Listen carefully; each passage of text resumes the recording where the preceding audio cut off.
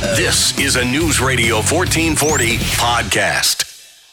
Good evening, everybody, and thank you so much for being with us here on Tactics, where speech isn't violence, tolerance isn't love, and disagreement isn't hate. Well, welcome to the program this evening. Thank you for being with us on this Thursday, and man, it is a big day. By the way, before we get into all of the news of the day, we have a very special thing to present to you today. We actually do have live debate coverage that is going to be taking place on this Tuesday because that is the big presidential debates. That's right. Get excited. It's coming up. Joseph Robinette Biden versus Donald John Trump. That is going to be on Tuesday. We're going to be here. Right now it looks like we've got Matt Clark and his wife Laura Clark, my old co-host, is going to be on. We've got Law School Mike Foxhall is going to be on with us as well. My dad says that he's probably going to stop by. Unfortunately, Becky Garrettson was thinking about attending, probably won't be able to because of what's going on with her brother, so we hate that she's not going to be there, but we're going to have lots of fun. We may have a couple other special guests join us as well, so be sure to check that out. That is going to be starting at 7:30 because the debates start at 8. So 7:30, a little bit late next week for starting the show, but we'll be starting at 7:30, and we'll have all kinds of good stuff there. A drinking game will be involved, a non-alcoholic drinking game, of course, but a drinking game nonetheless, and a fantastic commentary there, so be sure to check that out. And also, of course, you know that the state of Alabama is elated this weekend because this is the first weekend of football. Been a long time coming. It's been far too long that we have been without football because of this coronavirus, but football is coming back. It is going to be starting on this Saturday. Both universities, Auburn and Alabama, will be kicking off their season, so get excited about that. I know that I certainly am to see the return of the Tigers. I'm certainly looking forward to that. Now, since it is Thursday, we're going to do what we do every single Thursday, which is to give you the update for the latest coronavirus numbers. So we're going to go ahead and dig straight into that. Let's go ahead and look at the latest from the Alabama Department of Public Health. You can see there that we have 148,206 confirmed cases.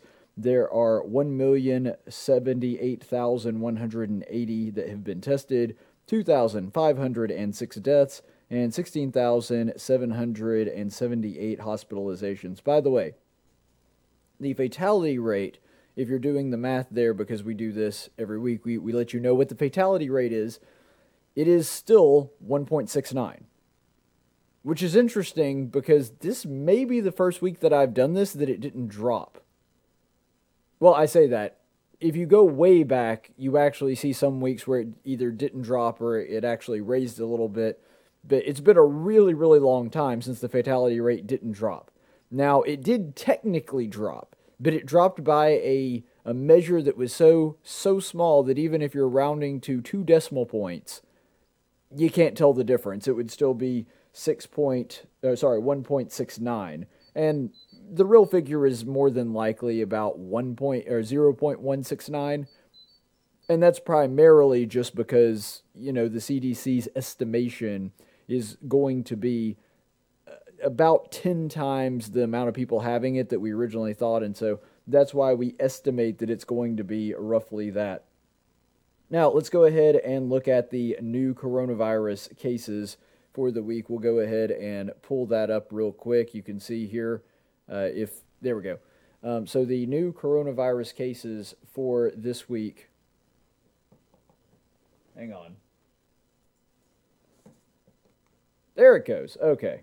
So the new coronavirus cases for this week, you can see the 7-day average. That is the 17th to the 24th. So today, that is going to be 921.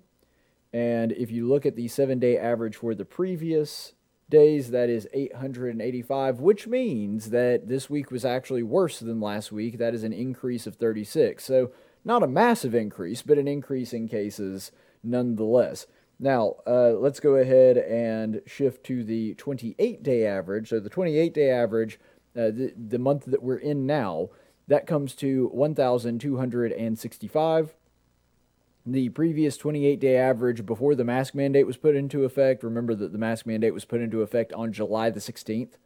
So if you're looking at the month before we had a mask mandate, the average daily was 1,156, which means that there was an increase of 109. We are still, it's fluctuated some back and forth, and there were even some times where, since we had the mask mandate, we had lower daily averages for your month, but that is not the case here. So if you're looking back, our monthly average, mask versus no mask, is we have more cases after the mask mandate was put into place. And it really does cut against this narrative that the masks are somehow doing something productive, and it's so frustrating to watch how week after week after week we're seeing this data. It's crystal clear that the mask mandate is not having an effect on the cases themselves, and that's the only thing that it's supposed to actually be affecting. Yet despite the fact that there is no evidence that it's working, despite the fact that we are now 2 months afterward when this thing has only an incubation period of roughly 10 to 14 days, that nobody seems to care that there's no evidence that it's working or helping. They just continue to do it in perpetuity, and next week is October 2nd when this mandate is supposed to run out. I'm predicting right now that despite the fact that there is no data that suggests that it's actually doing any good, Governor Kay Ivey is going to extend it again for no freaking reason, because that's what she's done the past couple times. Again, same thing. Complete lack of evidence that it's actually helping or doing any good. It's still unenforceable, and that's not according to me. That's according to Governor Kay Ivey just a couple weeks before she put the mask mandate into place.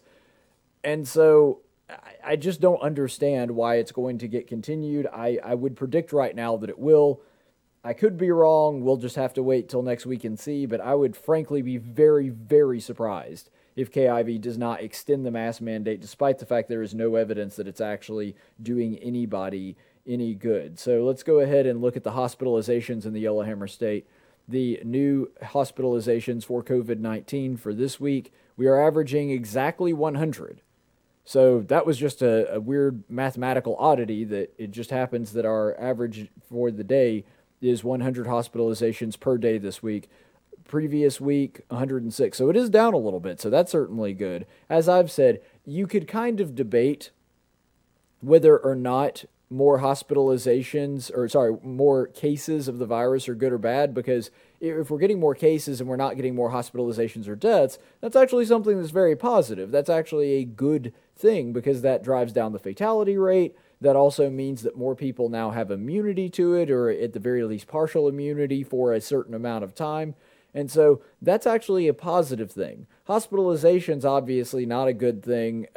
If they recover and don't have any damage, which most of the patients do, you could say that I guess that it's a good thing that they went through it and now have immunity, but obviously we would wish and we would hope that they would never have a case that got bad enough for them to go into the hospitalization. So that one's not really up for debate. That one's pretty much universally bad, and we can all agree with that regardless of where you happen to fall on, for example, the mask debate or the shutdown debate, so on and so forth.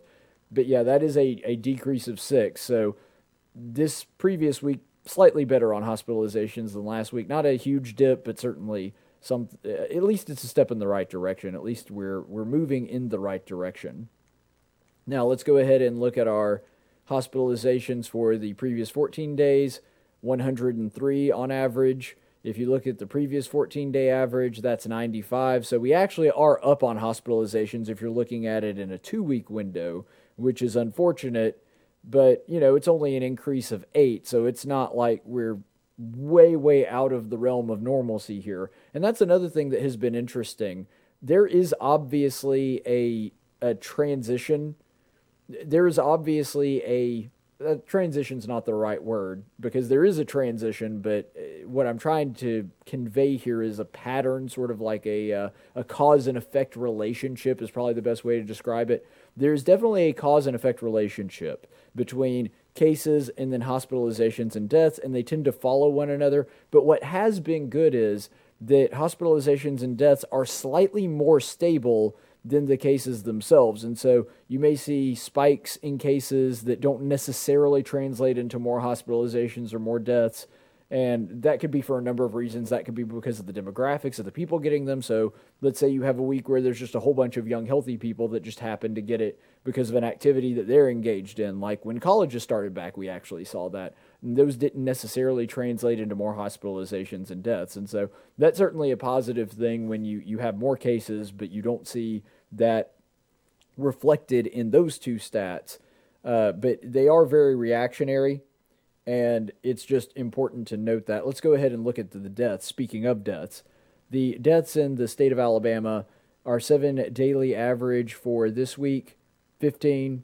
Our previous 7-day average for last week, 14.3. So we are actually on the increase when it comes to death. That is an increase of 0.7. Now, granted, that's not even an increase of a whole person per day. So it's tiny. It is an increase, but it's really nothing to be panicked about right now. Let's go ahead and look at the monthly averages. The 28-day average for the month that ended today, 18.4.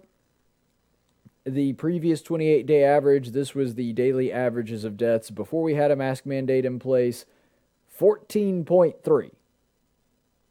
So the idea that the mask mandate is somehow our saving grace and keeping people from dying is simply untrue. In fact, there is an increase of 4.1 compared to now when we have a mask mandate in place and have had for 2 months versus when we had no mask mandate in place. And so this is really concerning to me that despite the fact that we just have a complete lack of evidence really anywhere that the mask mandate is doing anything positive that is actually driving the numbers in the correct direction, there's really nothing that shows that it is having a meaningful impact when you're looking at the numbers. And like I said, that data is coming directly from the Alabama Department of Public Health.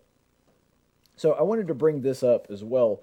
There is a CNN article out that is kind of playing to this, and especially because colleges opened up and there are a lot of people that are concerned, and it's not wrong to be concerned in ignorance.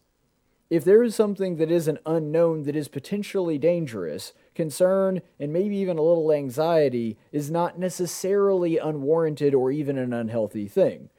What is unhealthy is when there is evidence, there is data that suggests that something is not dangerous and continuing to be anxious about it because you are living in ignorance. That is not a good thing. And unfortunately, that seems to be the position of the entire staff here at CNN. So CNN put this article up that is talking about how horrible it is that colleges reopened and how they did everything wrong and there's no good that came out of it and it was just too risky and they shouldn't have done so. By the way, I would like to note that this article is not a CNN opinion piece. You know, if it was Chris Cecilia or Brian Stelter, the gayest straight man that has ever lived, and I still don't believe he's straight, but anyway, Brian Stelter goes on, and if they were coming out and like, this is a CNN opinion piece, and it was all of this stuff, it'd still be wrong, but at the very least, it's an opinion piece. This is not an opinion piece. CNN has this listed as a normal CNN article, despite the fact that it's completely unsubstantiated in some places, and it's not flat out lying, or at least anywhere that I could find, but it's giving a whole lot of presumptions and it's giving a whole lot of conclusions that are not rooted in fact. And that's the thing that I find so disturbing about this. Now, keep in mind, I'm going to read the headline. This is not listed as a CNN opinion piece, and this is the headline. Colleges knew the risk, but they reopened anyway. Here's how they got it all wrong. Does that sound like objective journalism to you? That sounds like you're drawing a conclusion. That doesn't sound like you're presenting me with facts. That's saying, I'm drawing a conclusion, colleges got everything wrong. That's not journalism. It might be an opinion piece, might be an editorial, but it is not journalism. And so CNN tries this, again, goes along with this ridiculousness. Leah Amsley is the one that put this together, and it is just absolutely dreck. There's no redeeming qualities to this article whatsoever. And we'll just read an excerpt from it. Many schools ultimately decided to welcome students back, informing their communities that new safety precautions are in place and COVID tests remain ready. But the safety measures weren't enough. There are now more than 40,000 cases of COVID-19 among students, faculty, staff, and colleges at colleges and universities nationwide, according to a CNN tally from earlier this month. Now, you can almost read the emphasis they're trying to put in there that the author is doing. I mean, it really is. It's almost like they're trying to say, 40,000 cases! I mean, that really is the tenor and tone of the article, and I'm reading into it a little bit because you have to, because it's written. It's not like it's not a podcast or a video production, but they're making this big deal. It's like, well, clearly the safety precautions they put in weren't enough because now there's 40,000 cases. Okay, why would 40,000 cases be a cause for concern? At no point, any time in this article, anywhere, do they talk about hospitalizations? Do they talk about deaths? Do they talk about impacts to the students? Nowhere. All they do is say 40,000 cases and assume that that is enough to convince the reader that what the colleges did and the safety measures they put into place were inadequate and they didn't take this seriously enough. Look, the cases were going to happen no matter what colleges did. Frankly, I'm astounded that 40,000 is the only amount of people that they got here. I'm really quite fascinated by the fact that actually is the case. They never even attempt to make the case to the reader that kids getting infected is a bad thing. Because if you've got a whole bunch of kids getting infected and recovering, many of which may very well be asymptomatic, we have no idea, especially considering how common a COVID-19 case of someone being completely asymptomatic is. We have no idea how many of these 40,000 were either completely asymptomatic or, got the sniffles for a couple of days, essentially. I know that you don't actually get sniffles with COVID-19. I realize it's a dry cough and all that. I'm just using that as an example. People that, didn't get very sick is the point that I'm trying to make here. So people not getting very sick and then recovering after a few days and going about their merry way, that's a really positive thing. Having a bunch of young, healthy people that now have immunity, that gets us one step closer to herd immunity. That is a very, very positive thing, but CNN never even considers that. They apparently having any cases at all, regardless of the results of those cases, is enough to convince you that colleges are very, very bad and irresponsible and don't care about the lives of their students. To further illustrate this, let's actually look at some of the data and statistics, do what CNN refused to do with these numbers. So these are stats about COVID-19 at American colleges. The total college students in America is roughly 20 million. The closest stat that I could find to this, the best stat that I could find, gave me roughly 19.9 million, but we'll round up because it was darn close. We'll say roughly 20 million students in the United States of America. Now, COVID-19 cases among college students, as CNN just told us, roughly 40,000. Okay, well, 40,000 is not very much out of a population of 20 million. In fact, that would mean that of the percentage of infected students, it's 0.2. So we're talking 1/5 of 1%. Not even a whole percentage of students are infected, and yet this is the big number that they want to put out there, that it's 40,000 students. It's absurd. 40,000 students out of a population of 20 million is simply not that much. So even if you were operating off of the assumption that cases themselves are bad regardless of what the results of those cases are, even if you were operating from that worldview, this is still an incredibly, infinitesimally small amount. Now here's the thing, because I want to be fair here. The CDC estimates that roughly 10 times that amount actually do have the virus, and that's in the general population, which would mean that the number's actually 2%. It's still really small, and that also means that that other 9/10 of the people that didn't have cases, that they all survived too because they didn't even know they had the virus. They were so unaffected by it that they didn't even know they have it. If it actually is 2%, we can go ahead and estimate that it is going to be roughly 10 times more, because that's what the CDC estimations say. But here's the thing. I'm even willing to give them more than that, because since we're talking about a very young age demographic, that probably means that there were a lot more asymptomatic cases than even the average person, which would mean that it's actually more than 10 times that amount. But that still doesn't make a difference, because these are all healthy people that didn't have the virus, that were so unaffected by it, they didn't even know they were sick. And so CNN trying to make the case that colleges and schools should be ashamed of themselves for acting so recklessly and irresponsibly, it's just dumb. And that becomes even more clear when you look at some of these stats as well. So we'll go ahead and pull this up here. The total college students in America, 20,000. The total deaths among college students, 60. 60 deaths out of 20 million students. That, by the way, means that your odds of death, if you are a college student at an American college, is 0.00003%. Or 1 in 333,333. Guys, there's just nothing here. There's nothing. There's nothing here. That number is so small, it's embarrassing.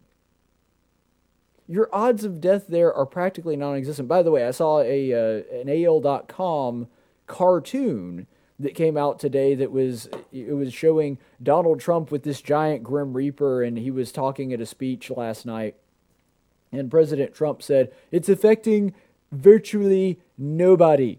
And so it has Donald Trump saying that same line on a cartoon with the Grim Reaper behind him, with the 200,000 American deaths, because we just passed the 200,000 mark in America. 200,000 Americans have lost their lives to this virus, which is still a very small amount of a population of 326 million.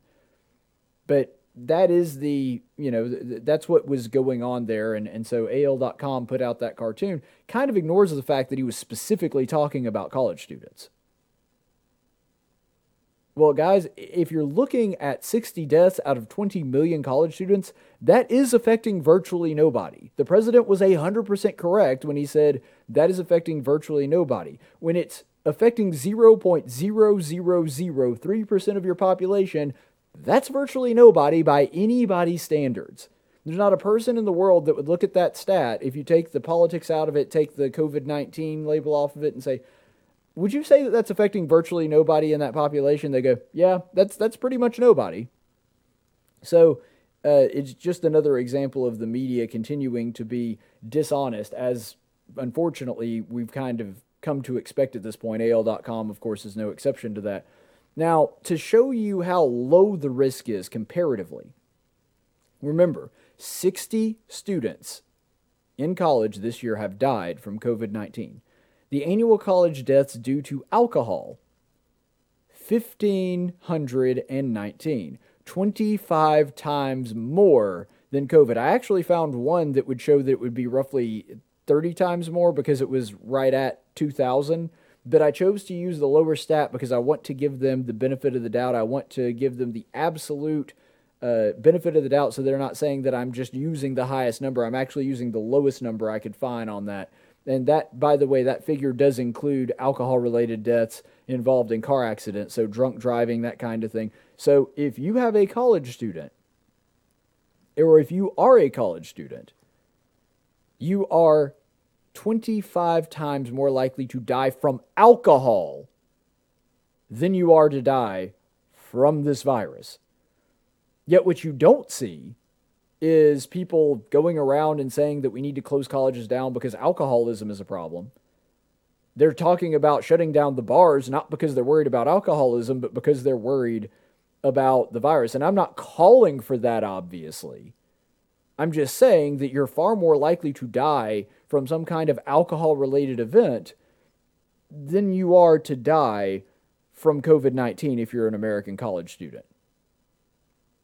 And you might be saying, yeah, but I don't drink, or my son or daughter that's at college doesn't drink, so that's not a risk for us.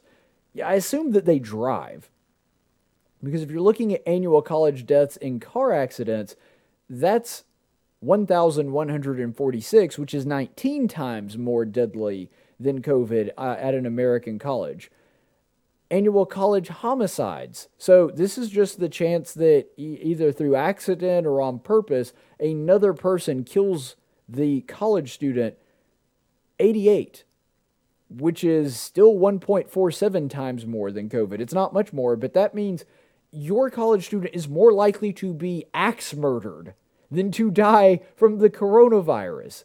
That's how insanely undangerous this thing is to people in this age demographic. It's just absurd that they're trying to convince us that we need to be terrified of this, that you should be cowering at home. The colleges should never have opened back up, or if they should open back up, they should have done it completely differently. CNN is fear-mongering over something that doesn't make any sense. This thing is just not a risk to people in this age demographic. There's no evidence that suggests that it is. CNN doing this whole routine, frankly, is just the height of stupidity. So let's go ahead and look at this next little passage in here, because this is also very telling of CNN and where their head's at. Back in July, Julia Marcus, an infectious disease epidemiologist at the Harvard Medical School, rightfully predicted that colleges were going to blame students' behavior for any COVID-19 outbreaks. Yeah. That would be true of literally any human population. And any virus, for that matter. I mean, unless the school is going around with syringes loaded up with COVID-19 and injecting people with them, every single case of somebody getting the virus is going to be the fault of the people involved. Every single time. That doesn't mean they weren't being cautious. It doesn't mean that they were trying to do all the things to keep themselves safe, but that's how the world works. If you get sick, it was because of something you did. You picked up the virus at some point. Unless somebody specifically infected you somehow, that's on you. I don't understand this, the idea that colleges are supposed to be liable for the behavior of people that happen to go to school there. I mean, we're not holding Walmart and Home Depot viable for the people that got infected when they were shut down, when they were practically the only place open. Nor should we. That's not their fault. People chose to go to Home Depot. People chose to go to Walmart. People chose to go to Lowe's. That's on them. It continues on. But the real problem, she said, is poor planning. Any public health plan that requires radical changes in behavior is perfect compliance is doomed to fail, Marcus told CNN in a recent interview, and that's exactly what's happening. I don't even know how to respond to that. This is a specialist in epidemiology, very credentialed, somebody from Harvard Medical School, saying that any public health plan that requires radical changes to behavior and perfect compliance is doomed to fail. Then why do we have a mask mandate? I mean, I believe this woman. I think she's correct. I've been saying this since the beginning of this thing. Any public health plan that requires radical change in a person's behavior? What do you think a shutdown was? If the best medical minds in the country were looking at this and saying, oh, this is going to cause the only way that you're going to have this work is perfect compliance, and anything that is based on that is doomed to fail, then why did we do all of this? CNN is presenting this as some kind of example that we should have been doing things differently. But here is the expert that they're quoting, saying that any plan that basically requires perfect compliance is doomed to fail. That's every single plan. Every single plan that has come out of this virus because of how infectious it is has basically said, yeah, the way this is going to work is if everybody complies virtually perfectly with it. That's the problem with the mask mandate in the first place. If you're not wearing it exactly perfectly, if you're not changing your mask out every 20 minutes, if you're not reusing the mask and cleaning them properly, and you're not never touching your face while you're doing it, and all of these different things, then the mask doesn't work. And that's why the mask mandate doesn't make any sense, because it doesn't require that a person do all of those things, and if it did, it would be unenforceable, and if it did, we know that people wouldn't do it. So why have the dumb thing? This is CNN's experts, not me. It just drives me crazy that people can have this information at their fingertips and put it in an article saying that this is the reason that we need to do this, and it says the exact opposite of what they're saying that it says. Oh, man. All right, we'll move on. Many universities have prioritized requiring students to be on their best behavior, encouraging them to get tested and advising them to stay away from social gatherings. But telling students to stay 6 feet away from each other, wear a mask, and wash their hands simply isn't enough, Marcus said. If school administrators could put themselves back in their 18-year-old selves for just a minute, it would become clear to them what they're asking for out of a college student is unrealistic, she said. But I think there's been a lack of empathy in what's happening on campuses. Instead, at some schools, students are being punished for socializing. At Purdue, 36 students were suspended for attending an off-campus party and violating the school's social distancing rules. Are they forgetting that these people are adults? Who's at colleges? Not a bunch of sixth graders. These are 18-year-olds. They're all adults. They can do what they want. The idea that the school should be policing people, and by the way, the epidemiologist seems to agree with me on this. I don't think that we're at odds with one another. I'm agreeing with the sentiment that she's expressing. Punishing them or trying to be, the social distancing police as a university for students when they're doing things off campus and after school hours doesn't make any sense.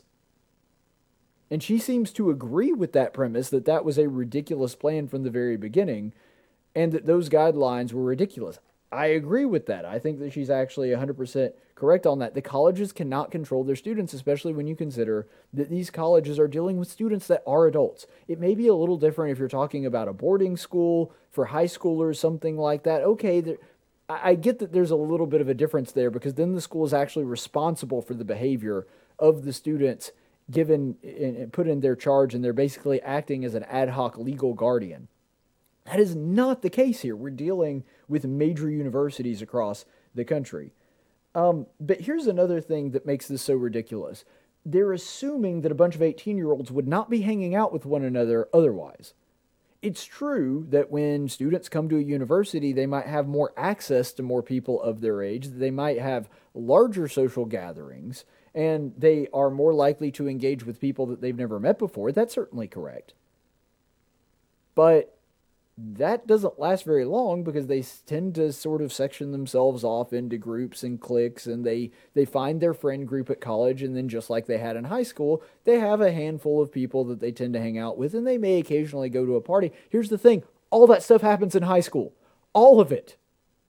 And so the assumption here is that these 18-year-olds would not be hanging out if they were not at college. That's simply not true. Do you think that a bunch of 18-year-olds would just not have parties if they weren't at college? You think they would just not go out on dates and meet new people and that kind of thing if they weren't at college? They were going to be doing this stuff anyway. The whole premise of the article is based off of the idea that, colleges are responsible for this, because if colleges didn't exist, 18-year-olds wouldn't socialize and hang out with one another. You've got to be outside your mind. They would be hanging out with different people probably, but they'd still be hanging out. Nothing in this article makes sense. It's so frustrating, but absolutely nothing in this article makes sense. We live in a completely incurious age. And the reason that I am bothered by this is because CNN refuses to slap the opinion label on this thing, refer to it as fact, ignore all of the context, just assume that their premise is going to be accepted by their reader, and the reason they do is because they're probably right. I hate to say it, but they're probably right that the average reader is going to pick this up, look at it, read it, assume that all the conclusions that the author makes in a non-opinion piece It's weird to even say that they're making conclusions in a piece that isn't supposed to be an editorial. The person is going to pick this up, read all of the conclusions, never question the data, never question, okay, well, why aren't they talking about hospitalizations? Why aren't they talking about deaths? They'll never question any of those things, and CNN knows it can get away with it because it's selling confirmation bias. It's selling to an audience that already believes all of this stuff and is just looking for an article to reaffirm what they already believe. That's what burns me up so much about this, is that CNN spews out this crap all the time, and they get away with it because people never question, well, why are they only giving me one stat? Why are they only giving me this side of the issue? Why does their premise doesn't match their conclusion? Why is that? They don't ask these things, and that's what really bothers me more than anything.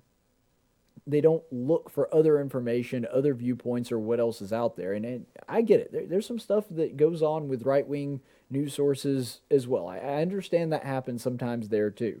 But it seems to be the modus operandi for the left. It seems to be just their default over there, and that's why I think that it irks me so much. So, that being said, we have a lot to go on to. First of all, there have been several attacks on Amy Coney Barrett, who is the potential Supreme Court nominee for President Trump, who he may wind up appointing her in place of Ruth Bader Ginsberg. Of course, that happened earlier this week, last week. Would have been about 6 days ago. So after we found out that Ruth Bader Ginsberg had passed, Newsweek had to actually print a retraction because one of their attacks went way too far, and turns out that it wasn't actually based on anything, not unlike the CNN article that we just took a look at. So originally they had claimed that Amy Coney Barrett belonged to a group of what they call charismatic Catholics. It's just a group that gets together. They're a group that gets together and talks about Christians, Christianity, the Bible, and they sort of hold one another accountable, that kind of thing. That's really all it is. It's basically a small group or a social club, something like that, but they have a larger infrastructure, and they're referred to as the People of Praise. So Newsweek originally claimed in this article that they put out that was a hit piece and trying to smear Amy Coney Barrett that the group was the inspiration for The Handmaid's Tale. But it turns out that that was not the case. But originally, this whole article claimed that she was a part of this group and they were the inspiration for The Handmaid's Tale. If you don't know what that is, you're one of the blessed ones, because it is such a piece of garbage as far as media goes. I mean, it's basically just how the world... I will say this, it is useful for this. It gives you insight into the way that the left thinks that the right actually is. Like, if you were to create a caricature of what a deeply secular leftist believes Christians are actually like, and how the world would actually look if Christians were running it, you can actually go to The Handmaid's Tale, and they think that if Mike Pence were dictator of the world, that's the way that he would have the world look. Completely untrue, of course, but it is valuable, if nothing else, for that. As far as a story, it's completely useless. So anyway, the author of The Handmaid's Tale, the book that wound up eventually being made into an Amazon Prime series, they claimed that this group was the basis for that, and here were some of the claims that they put out there. First of all, they claimed that the female members are forced to report to their spiritual superiors, known as, quote, handmaids. That's where the name The Handmaid's Tale comes from. And the group stresses that, quote, men have authority over their wives. Oh my goodness. Men have authority over their wives? What kind of crazy religious cult is this?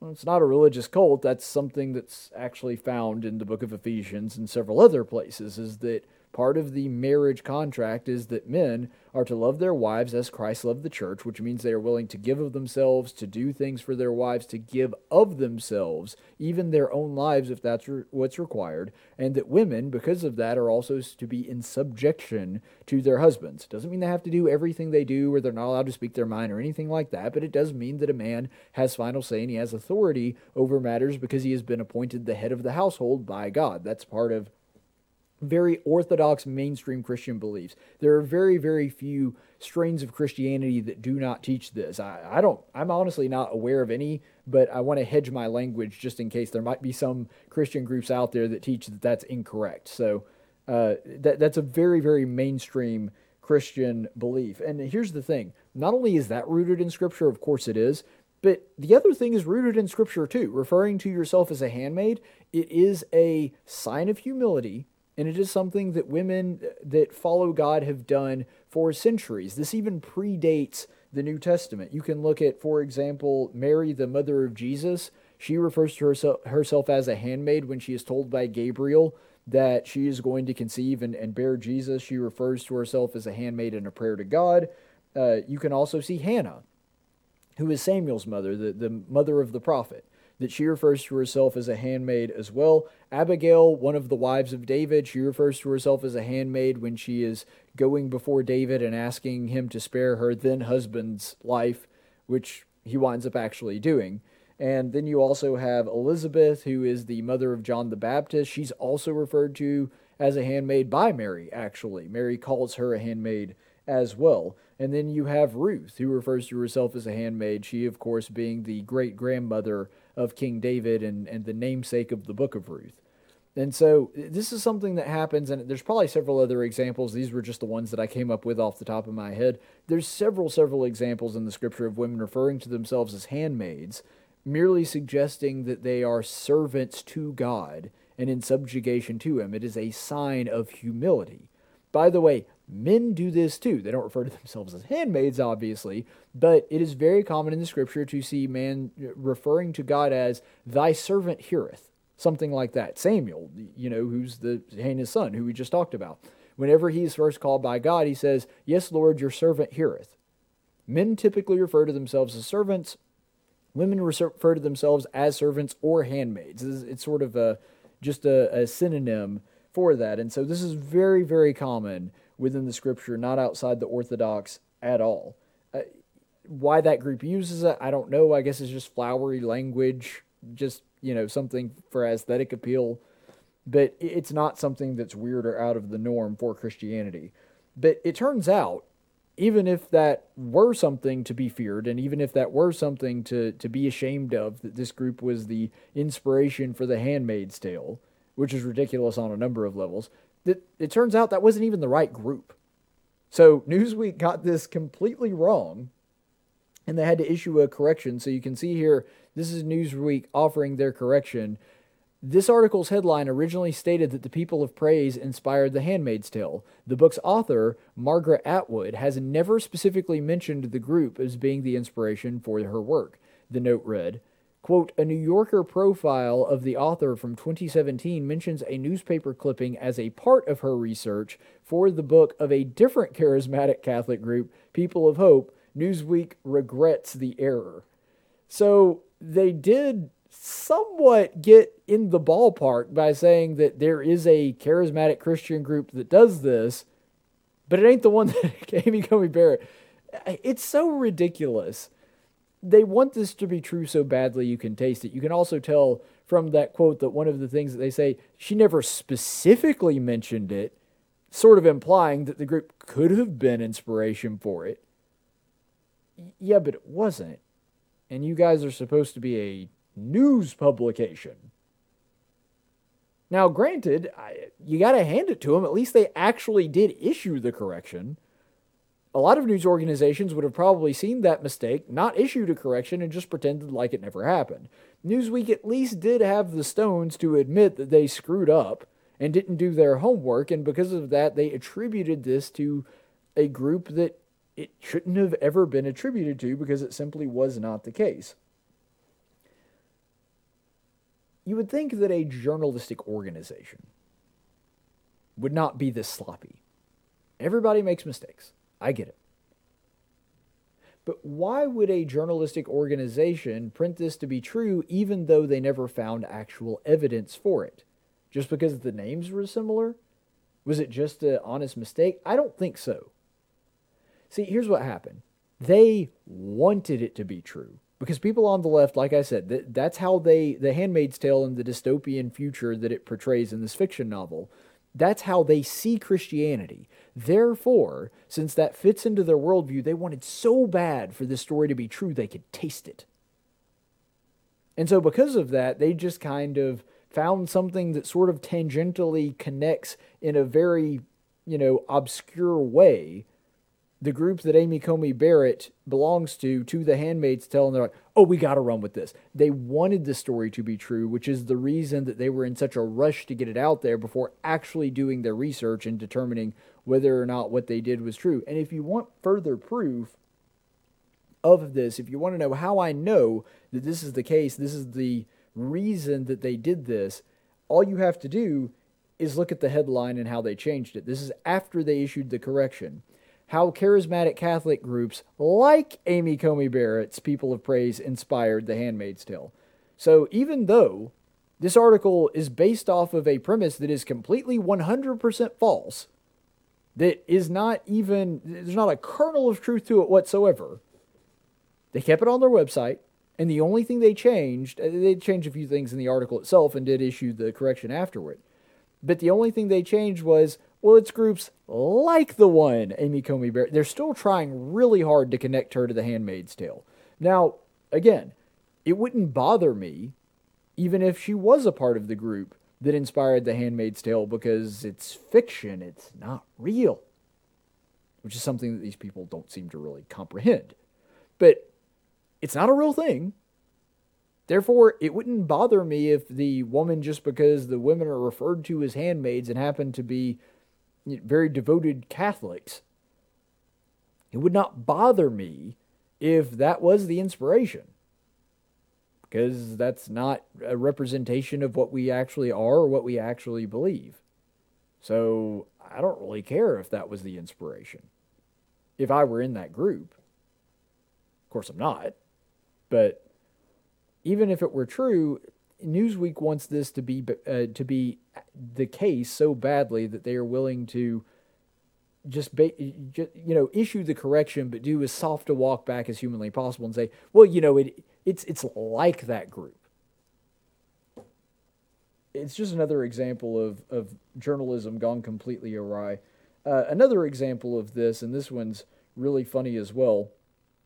This was from Yahoo Life. This is Amy Coney Barrett, the potential RBG replacement who hates your uterus. I swear this is a real headline. I'm not making this up. This isn't a Babylon Bee spoof of what a leftist organization would put up there. That's what they actually said. So, and there's quite a few gems in here. But before we even get into the article, do these people not understand what a uterus does? They get that the purpose of the uterus, it's a reproductive organ, right? The whole reason that women have it is for procreation. That's why it exists. And so, of course, the reason that they're saying this is because potentially, we don't know this for sure, but based on everything that we can read about her, Amy Coney Barrett seems to be very pro-life and thinks that Roe v. Wade was wrongly decided. Which, is part of one of the reasons that I'd really love to have her as a Supreme Court Justice. Not the only one, but definitely pretty high on the list. But anyway, that's why they're putting that claim out there that she hates your uterus because she's against abortion. Well, the purpose of the uterus is to create more people, and abortion ends that. That doesn't make any sense. I mean, that would be like, I don't know. It's hard to even come up with something that would equate to that. It's saying that she wants your uterus to be used for the purpose for which it was intended. And it's not like Amy Coney Barrett is going out there and impregnating women, and forcing them to give birth. She's just saying that they shouldn't be able to kill the baby living inside their uterus if they do happen to get pregnant. That's not the same thing. That doesn't make any sense. I mean, to put it in terms, that would be like Amy Coney Barrett saying she hates apple trees because she wants them to grow apples. What? That doesn't make any sense. It's fulfilling the purpose that it's there for. And she's not saying that you even have to procreate. She's just saying that, that process should not be stopped once it starts because there's a person living in there. Their rationale just is all over the place. Here's a little excerpt from this particular article. But Barrett's positions on abortion stem from her personal background and strong religious beliefs. In 2002, she joined her Catholic university, because remember, she's a Notre Dame graduate. She joined her Catholic university's faculty. At the time, fellow educators actively opposed ideas of secularization, especially in the Supreme Court's 1973 Roe v. Wade ruling. So the Catholic woman wants Notre Dame to stay Catholic. Yeah, that is scandalous. Good job, Yahoo Life. Excellent digging going on there that the Catholic wants Notre Dame to stay a Catholic school. Whew, they've got her now. That doesn't make any sense. I guess this is just them doing their job. They view this as front page news. This, to them, is something that is scandalous and worthy of note. Continues on. Life begins at conception, she told Notre Dame magazine, who also described Barrett's view on Roe v. Wade as, quote, creating through judicial fiat a framework of abortion on demand. For her part, Barrett is a practicing Roman Catholic and mother of 7. She is well known throughout conservative circles for putting her religious convictions at the forefront of her work and identity. Quote, her religious convictions are pro-life and she believes in those convictions, said U.S. District Judge Patrick J. Schultz, who's one of her mentors.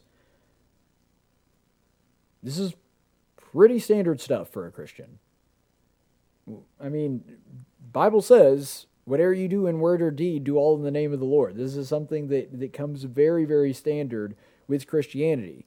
And the difference, I will say that one thing that is probably causing a hiccup here is if you see the world the way the left does, and if you view the courts the way that the left does, they don't see any difference in what they believe that they should interpret the law as and what they believe that the law ought to be. So if you've got two circles here, and you're trying to create a Venn diagram for somebody on the left, what I want the law to say and what I think that the law does say as far as my interpretation of it, that's just a circle. Oop, messed up my microphone there. That's just a circle. There's no distinction between those two things. Now, a conservative may say, here's what I wish that the law said, but I'm going to interpret it this way because this is what the law actually says. See, that's what a textualist does. And so you can kind of see, even though it's ridiculous, because their stance, of course, originates from ridiculousness, but you kind of understand why a leftist is a little bit freaked out about this, because they look at that and are saying to themselves, well, if there was a leftist on the court that believed these things, then that's how they would interpret the law. Well, yeah, leftists would, because they have no commitment to the original meaning of the law. A person that has an originalist, textualist point of view looks at the law and says, well, it doesn't really matter what I believe. This is what the law was intended to say, ergo, this is how I'm going to rule on it. Justice Scalia famously did this in the burning of the flag case that happened back in, the late 80s, early 90s, something like that, where they brought a case before him and the rest of the justices and said, yeah, here's a case of somebody burning a flag. Can we make that illegal? And he said, no, you can't make that illegal. That's part of free speech. I don't like it. I think it's stupid. I don't think you should do it. But just because I believe that the law should be you can't burn a flag doesn't mean that the law says you can't burn a flag. Sometimes you're going to make decisions that simply you do not like or you don't even agree with yourself. And the stances that they articulate in here, those are mainstream stances of any pro-lifer. Every pro-lifer that I know of believes that life does actually begin at conception and that Roe v. Wade was wrongly decided because they wanted to make abortion legal. And by the way, there's pretty strong evidence of this in the opinion of Roe v. Wade. So it's not as though this is something just based on nothing or based on their own misconception. A lot of that language is written directly into the opinion on Roe v. Wade, and so this is not something that is necessarily that controversial. Then it goes on and finishes up here. Barrett's nomination could stand to change everything for the Supreme Court on November the 10th, when the Supreme Court is back in session. They will once again hear arguments challenging the constitutionality of the Affordable Care Act. With Barrett in the seat, women's access to reproductive health could be in serious jeopardy. If Trump does nominate Barrett, a noted anti-abortionist, it would solidify fears for millions of Democrats, a 6-3 conservative majority. A 6-3 conservative majority on the Supreme Court that will most definitely derail years of inclusive health care initiatives. And considering Ginsburg's tenure protecting women's rights and elevating social justice initiatives, Trump would be actively opposing her legacy by appointing Barrett, putting millions of vulnerable people at risk. I wish we had a 6-3 court. I really do. I wish that we had a 6-3 court and there were 6 conservative justices. Just because they were appointed by Republicans, that don't make them conservative. And what they're trying to imply here is that the second that Amy Coney Barrett takes on the Supreme Court, that this is a 6-3 thing, that they're going to get abortion, that's going to be the end of it. Here's what's so hilarious about that. You don't need 6 justices. You need 5.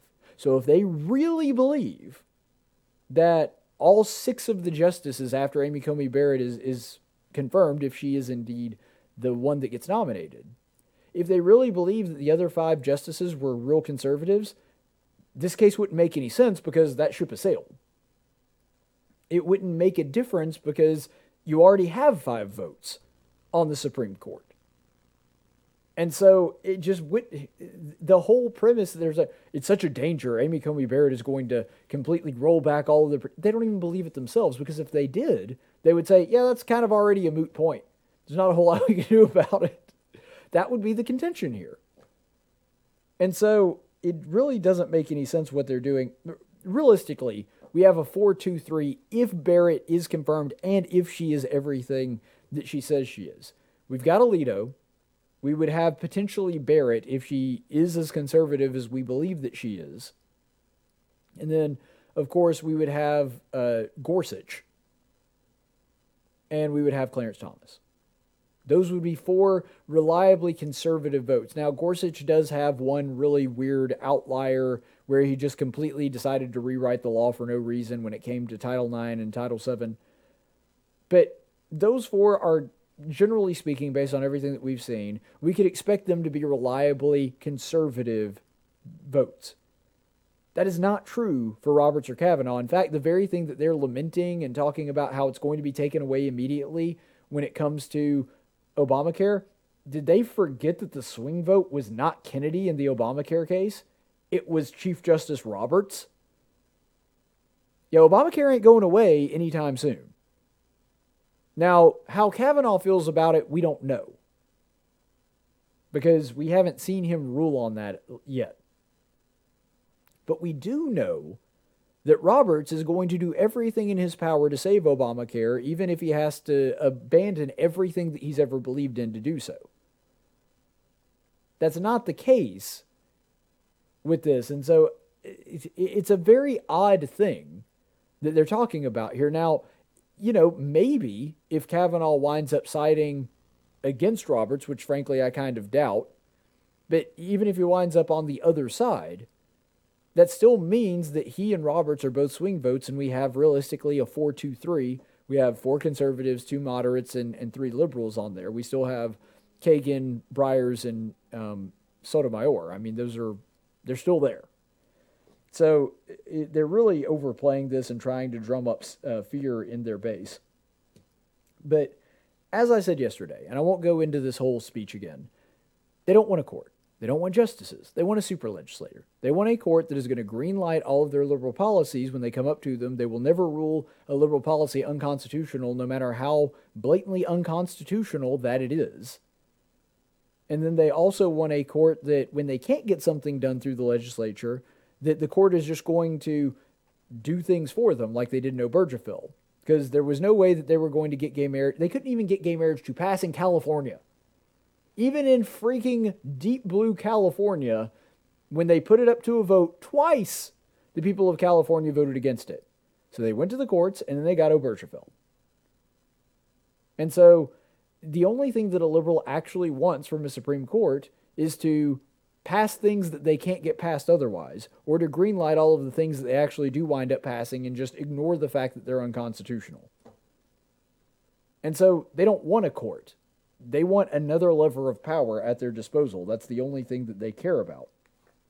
Now, I love the line at the end there that if Amy Coney Barrett is the one that replaces Ruth Bader Ginsburg, Trump would be opposing her legacy. Yeah? What's your point? Any candidate that he would nominate would be opposing Ruth Bader Ginsburg's legacy. Because President Trump, presumably is not going to be nominating somebody that would be similar to Ruth Bader Ginsburg. Ergo, that would be in opposition of her legacy. This is what's supposed to happen. The people elected President Trump, not entirely, but partly on the idea that he would be nominating Supreme Court justices that are not like Ruth Bader Ginsburg. And so this is what's supposed to happen. In the same way, I didn't like it, but when President Obama nominated the most liberal justice on the court, Sonia Sotomayor, or put forward Elena Kagan, I didn't like that.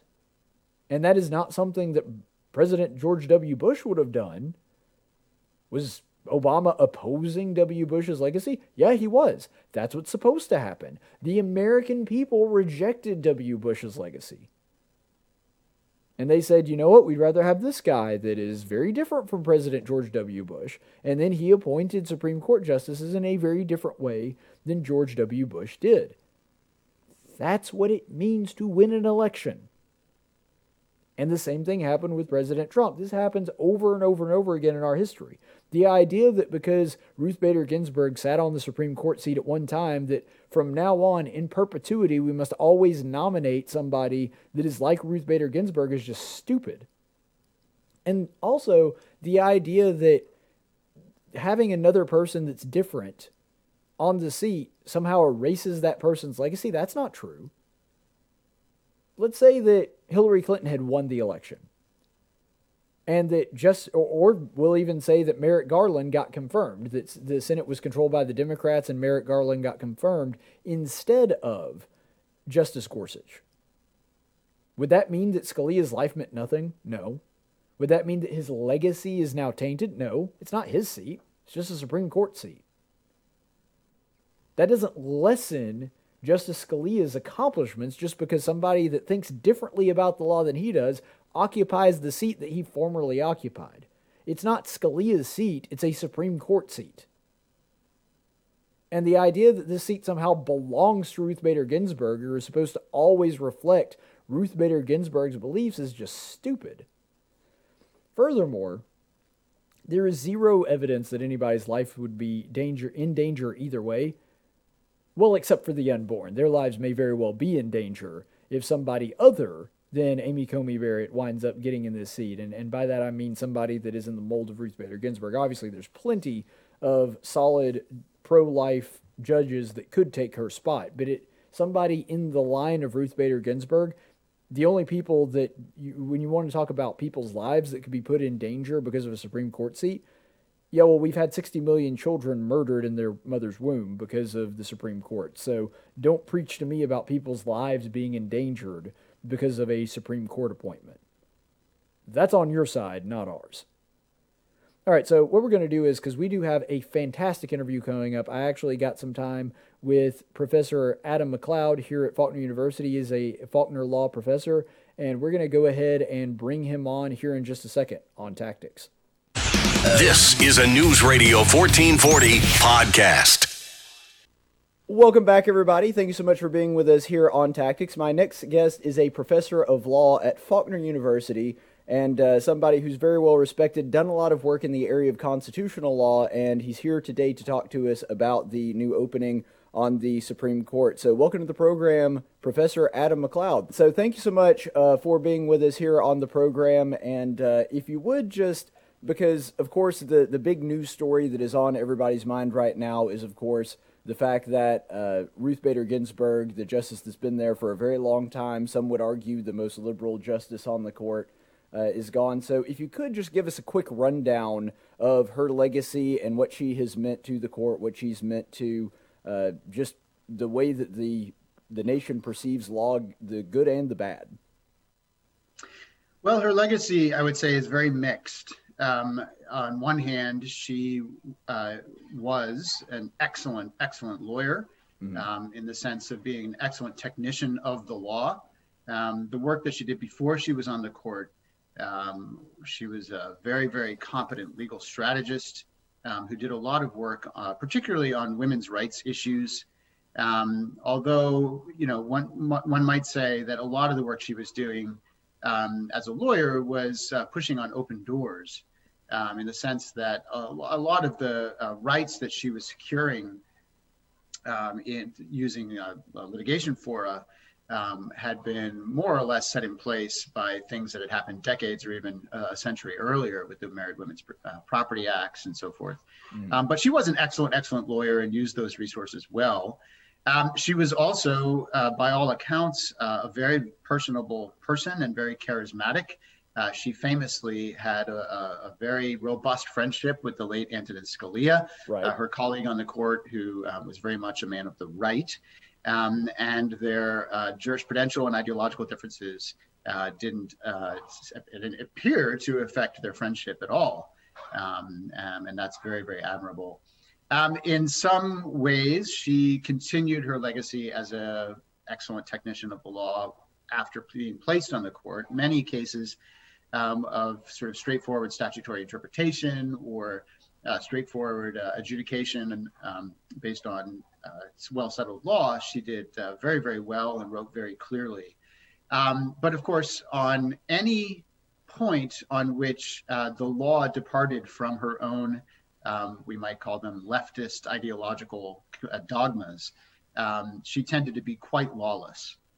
And this, I think, is her lasting legacy for those of us who care about the Constitution, on any number of issues, whether it was the constitutional and legal limits on the administrative state, whether it was social issues such as the definition of marriage or abortion or religious liberty.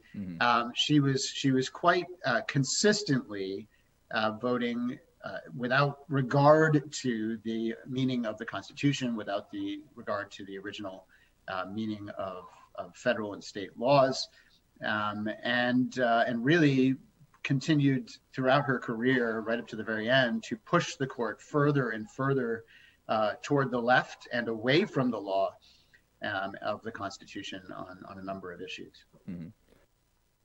That's actually a really excellent point to bring out, though, that, from a technical sense, she was a lawyer that believed in the rule of law, but then on certain things she believed that the law meant basically whatever she thought it ought to mean. And so that is sort of an interesting dichotomy. I actually saw a tweet yesterday from Representative Ilhan Omar, who said, and I guess it was mostly in reference to what's going on in the country now with the riots and everything. She said, I hope that Ruth Bader Ginsberg's legacy will become a revolution. And I kind of looked at that and I was like, I don't know that Ruth Bader Ginsberg would have wanted that because, yes, she was very much on the left, but she also was very much a rule of law kind of person. And so could you speak to that for just a second? Yeah, she wanted to push the law, and she really pushed the law often without regard to the law. But she had a conceptual coherence to her jurisprudence. It was largely driven by principles of equality of result. And I think she genuinely believed that those principles of equality of result, as opposed to equality under the law or equality of opportunity, which would be an original understanding of expressions that you find, for example, in the Declaration of Independence, that all are created equal and endowed by a creator with certain inalienable rights, or the Equal Protection Clause of the 14th Amendment. As originally understood, those expressions of American political ideals and legal doctrine really just mean that we all must be held equal under the law, not that the law has to get us all to the same place. Justice Ginsburg's view was very much that the law must get us all to the same place, that the law has an active role in bringing about equalities of result. And if we don't have equalities of result, that's a failure of the law. So in that sense, her jurisprudence was quite consistent. And I think she genuinely believed it. And I think would have really probably recoiled. I certainly wouldn't want to speak for her, but I think would have recoiled at the idea that what she was doing was undermining principles of the American founding. I think she really genuinely thought she was vindicating important principles of the American political and legal experiment. That's consistent with everything that I've seen on her, and of course, being somewhat of an originalist and a constitutionalist myself, I wound up disagreeing with her quite a bit. But at the same time, whenever I was watching her and she would say things like talking about her own confirmation process and how that was handled well from people on the right, and how she talked about the rule of law and the importance of everybody adhering to it. Now, her view of what the law ought to be may have been different than mine, but she did certainly believe in that. So just along those same kinds of lines, though, and just sort of with all of that basis to go off of, if President Trump were to replace her and nominate somebody that is an originalist, somebody that is a consistent constitutionalist and a textualist, how would that change the makeup of the court as it stands today if we get a judge like that in there to replace Ruth Bader Ginsberg? Oh, I think there's no question that it is going to be a significant net gain for the rule of law. And for those of us who care about the rule of law and who care about the rule of the Constitution, and that laws should be applied as according to their original intent and their original public meaning, that's going to be a significant improvement. And we should observe that everyone on now all three of President Trump's lists are excellent jurists on this score in different ways, and they have different backgrounds and different training and different strengths. But they all have demonstrated a commitment to the rule of law, and I think anyone on any of his lists would be a significant improvement over Justice Ginsburg's jurisprudence. And we ought to give credit where credit is due for that. There are the institution, of course, that has played the strongest role in lining up judges for judicial appointment by this White House, of course, is the Federalist Society. Right. Which was founded, some decades ago in order to bring more intellectual diversity to the legal academy and to the legal profession. And then, of course, institutions, law schools such as my own, and the law school from which I graduated, the University of Notre Dame, where founding principles and original understandings of law are still taught. Jurisprudence is still taught. Of course, famously, one of the two women who've been named as being at the top of President Trump's shortlist, Amy Coney Barrett, both graduated from Notre Dame. She actually graduated from there a few months before I started there, and then later taught there. And then Alliance Defending Freedom and their Blackstone Fellowship and other organizations that have done a really good job of rehabilitating these ideas. Yeah, actually, since you brought that up, I didn't plan for the interview to go in this direction, but since you brought it up, we're going to talk about it.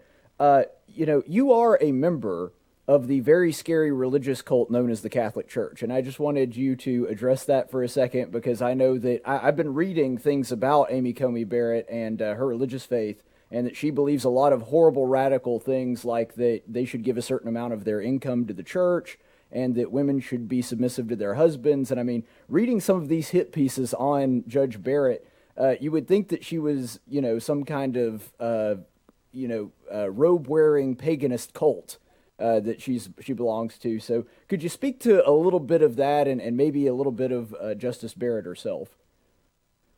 Yeah, well, I should start by clarifying a misconception, perhaps. I am Catholic in the small C sense, but I'm not Roman Catholic. I'm actually a member of the Anglican Communion. But I did study at Notre Dame Law School. I have a number of very good friends in the academy who are Roman Catholic. And my work is primarily in taking the insights of what's known as the natural law tradition of thinking about law. The idea that there are objective, critical standards of morality that we can all know through the exercise of reason. That's a tradition that is not particularly Catholic. Many Anglicans have been great expositors of it, such as Richard Hooker and C.S. Lewis, and many evangelicals as well. But of course, it's been cultivated by the Roman Catholic Church. Barrett is very much formed in that same tradition. We had all the same professors at Notre Dame. We just barely missed each other. We've been mentored by many of the same people. And there's nothing mystical about it. If you want to figure out what these folks believe, you can go read their public essays and their law review articles and see for yourself. And what you'll find actually is what they are saying is basically the same thing as that which folks like Martin Luther King Jr. have said, and Right. Abraham Lincoln, and Frederick Douglass, and of course the framers of the American founding, the three authors of the Declaration of Independence, the Northwest Territories Act. This is very much in the center of the American legal and constitutional tradition, the idea that there are objective right and wrongs. Not many of them. On most questions, reasonable minds can disagree, but there are certain objective rights and wrongs, and there are certain guiding principles which, when settled and specified as laws, and particularly as constitutional laws, we must, consistent with reason, preserve them. The right to a jury trial, the right to bear arms, the particular due process guarantees that we've inherited in our common law tradition, the right to confront witnesses, the right to have notice of charges against us, and all these sorts of things. And we throw these legal securities for our rights overboard at our peril. Now, there are other complications. Now that the court has, in fact, spent the last 50 years or so going wrong on important constitutional and legal questions, what do you do with those precedents? There's a doctrine called stare decisis, which says usually what you do is you follow the precedents of the court. And Judge Barrett, potentially Justice Barrett. Judge Barrett has thought a lot about this question. This tension between an original understanding of the Constitution and adherence to the rule of law on one hand, and the doctrine of stare decisis, which might motivate the court to maintain flawed precedents on the other. She's written quite a lot about it in her scholarship. She has written really with deep reflection and very nuanced critical reflections on the really hard questions at the juncture of this tension. And really has demonstrated that she has a very, very well-formed juridical mind, and I think is an excellent judge. So, sort of on that, because I think when going back to the issue of their faith, first of all, I think that that's sort of a testament to how far we've moved on the Overton window, that there's such a secularization in this country that a lot of people, journalists and those types, can look at the beliefs of that and saying things that submitting to your husband or tithing are radical and outside the religious mainstream, when of course Catholics, Protestants, I mean basically every flavor of Christianity, as it were, believes a lot of those basic things. But also, and I think that this is equally important, I think that there is a misconception that because you are a Christian and because you have deeply held religious beliefs, that you are incapable of making a distinction between what your religion dictates you do personally and what the law mandates you do. Because I think, and correct me if I'm wrong on this, it seems like to a lot to the left, kind of what you were talking about with Ruth Bader Ginsberg, if she personally believes it, that's the way the law ought to read.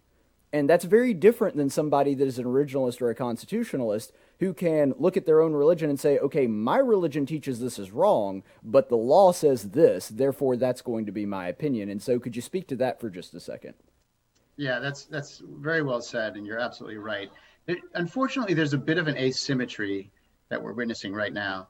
And that is those of us who believe in an original understanding of the Constitution and the rule of law, we can perfectly well understand the perspective of our friends on the left. We know why they're freaking out. We know why they're upset. We know why they're worried. And that is that they're concerned that the precedents which the court has handed down, creating these new doctrines and abrogating fundamental rights like the right of the unborn to life and legal securities for the health of the mother and the rights of children to be connected to their natural parents.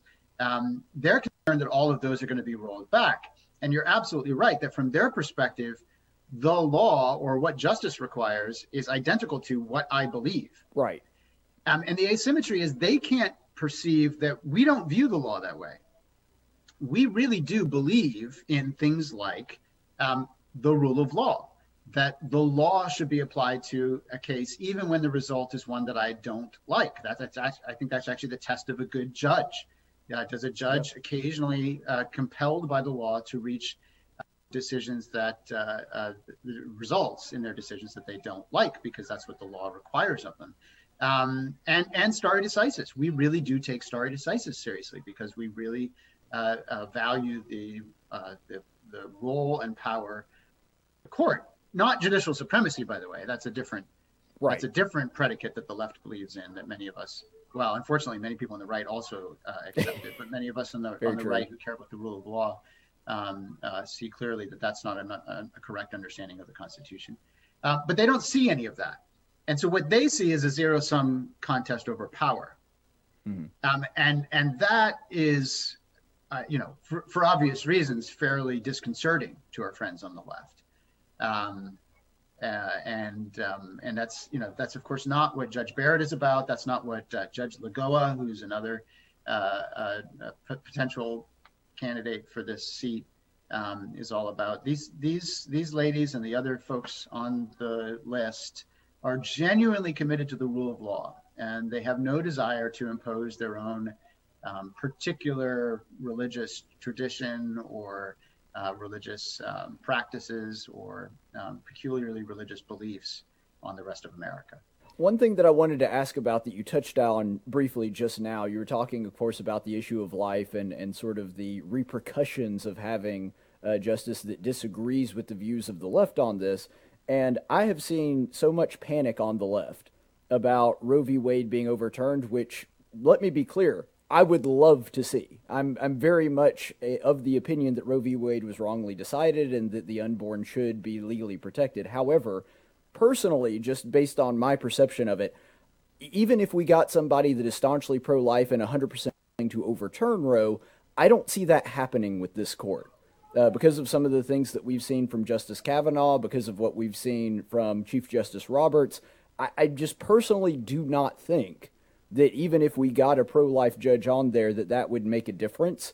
Am I wrong on that? Am I somewhere in the ballpark of being correct? And, where would you see that vote going if it were taken today? I know that's hard to ask you to predict, but just what would you predict would be the case?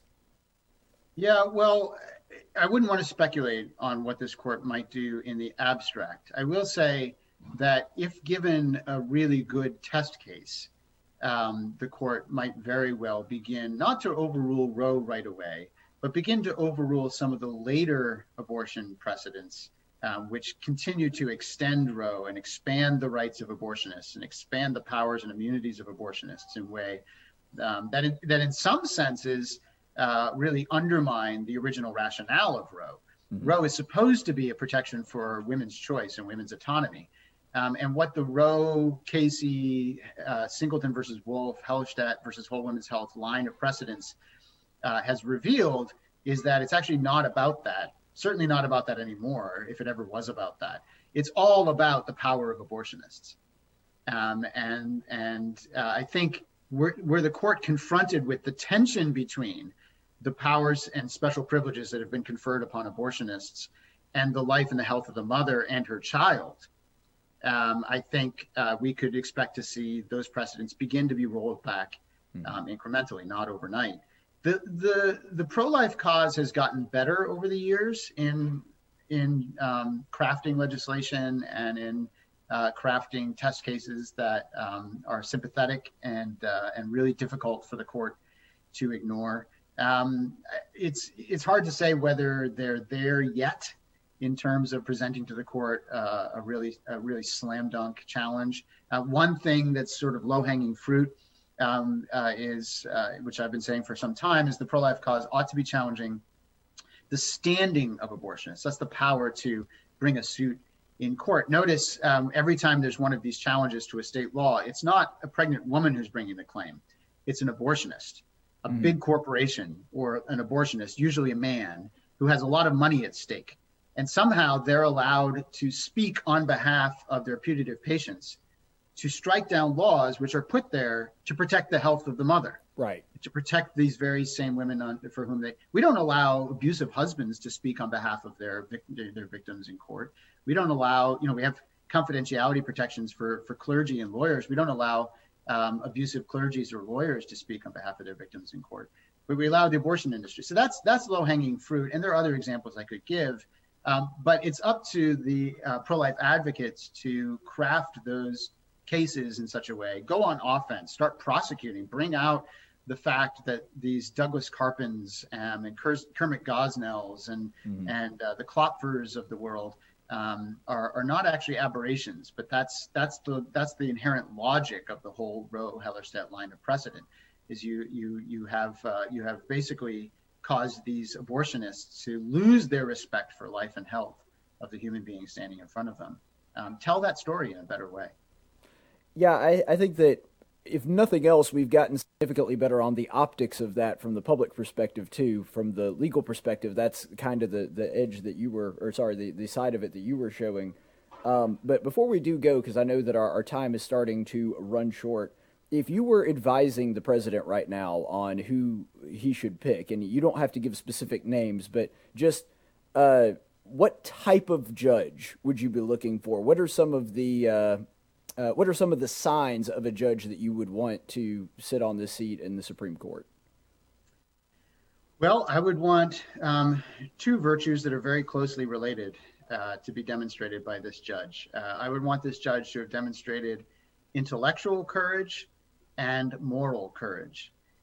So I want to see a judge who has already shown that they can resist the significant cultural and social pressure which exists inside the echo chamber, inside the Beltway in DC, and is not going to be seduced by the opportunities for accolades and approbation of the cultural elite, and is going to do the right thing and make the right decision. So I want to see moral courage in this judge.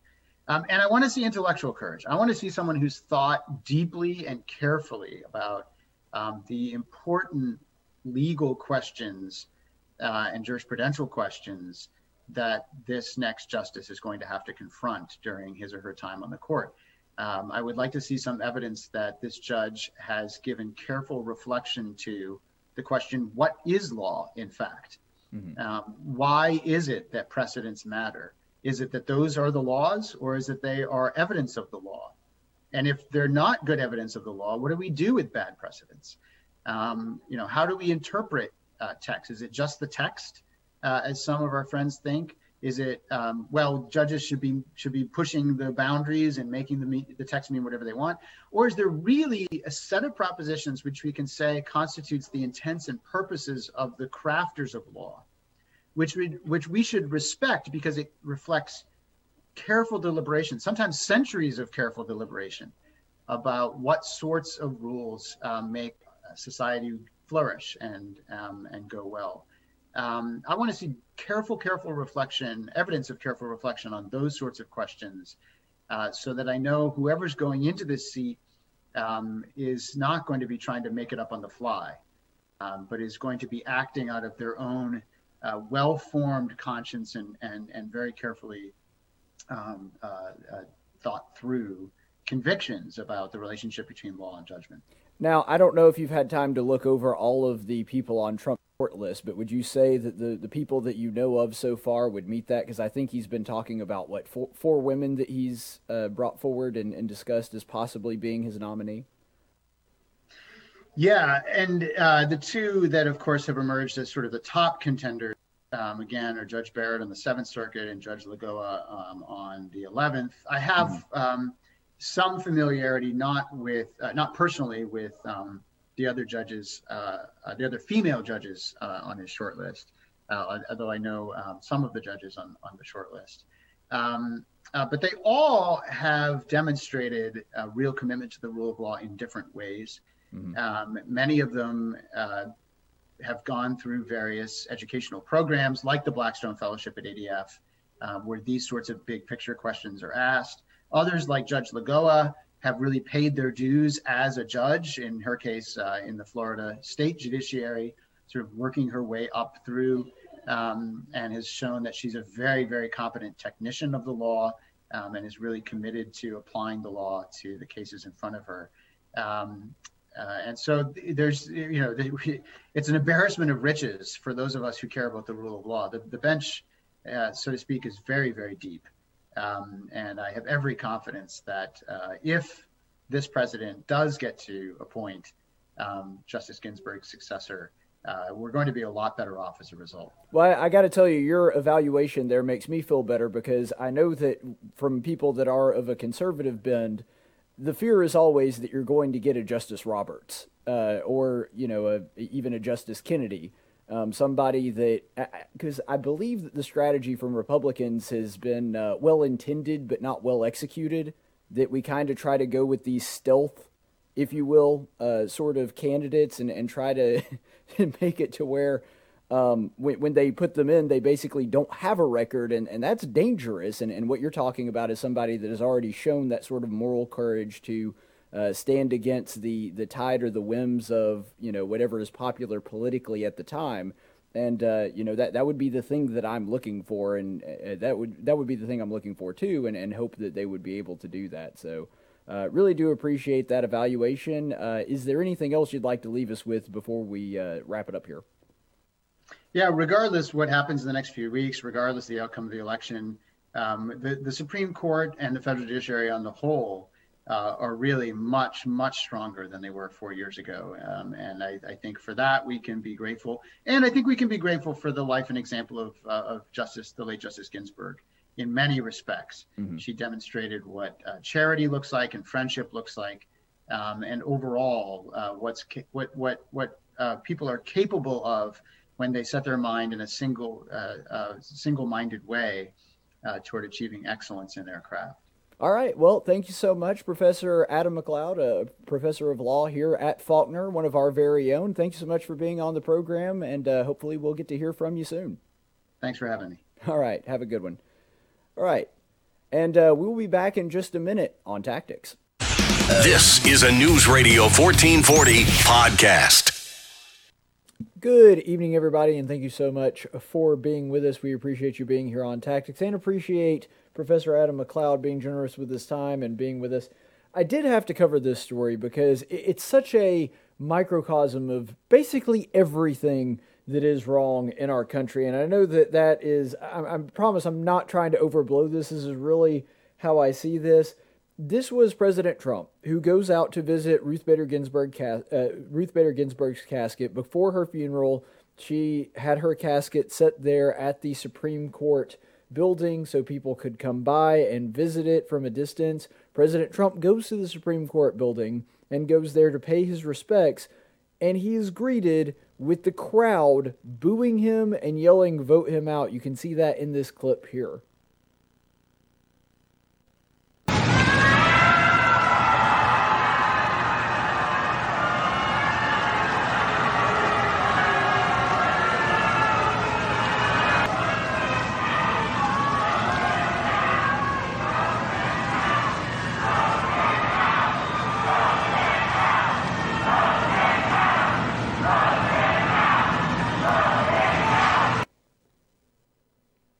It's so horribly disgraceful.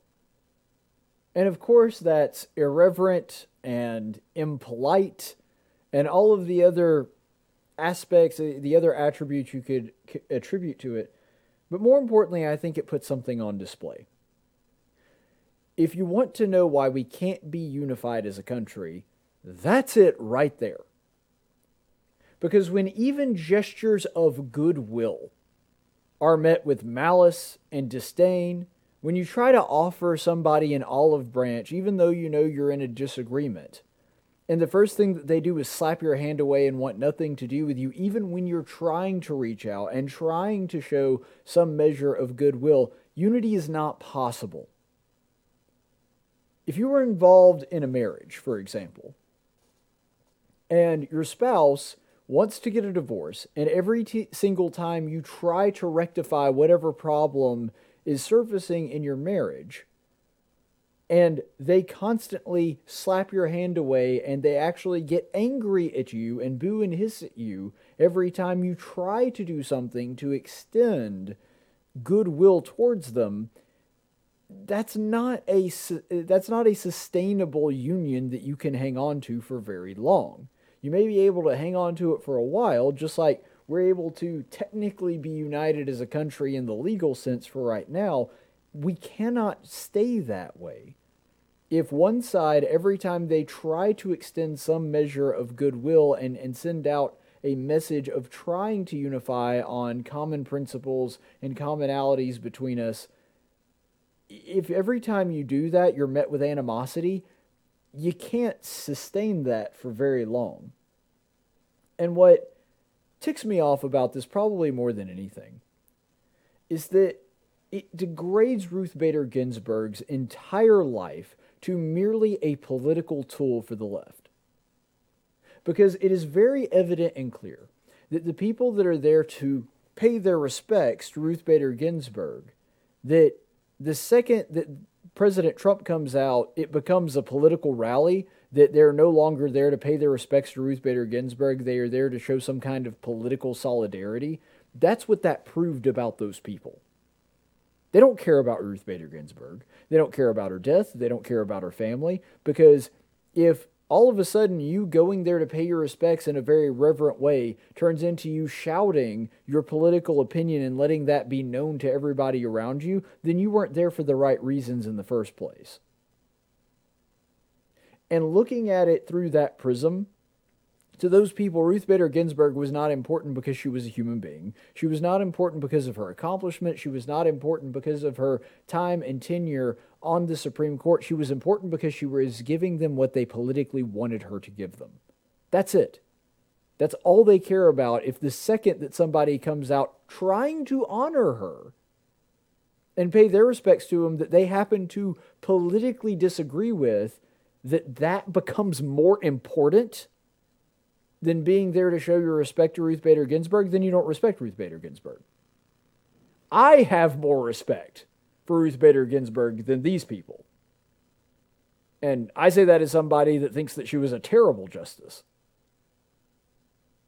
But all of that being said,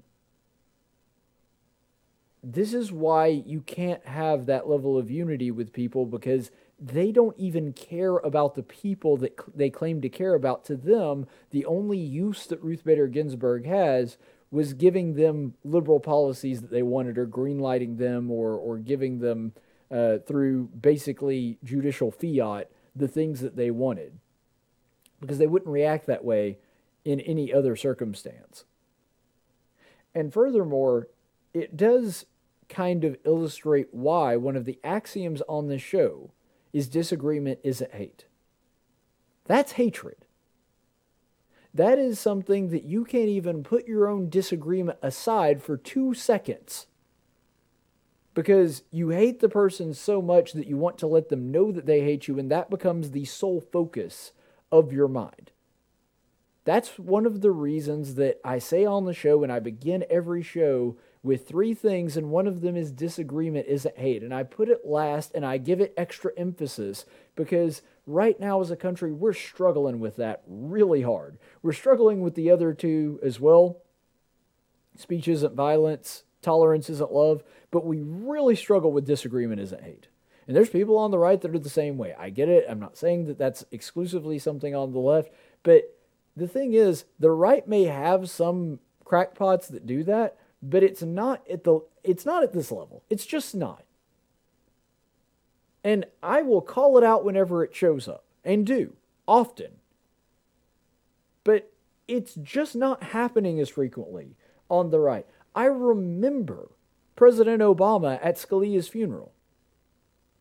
I remember him going to pay his respects. You cannot find video of a bunch of conservatives shouting and yelling and saying, vote him out to President Obama.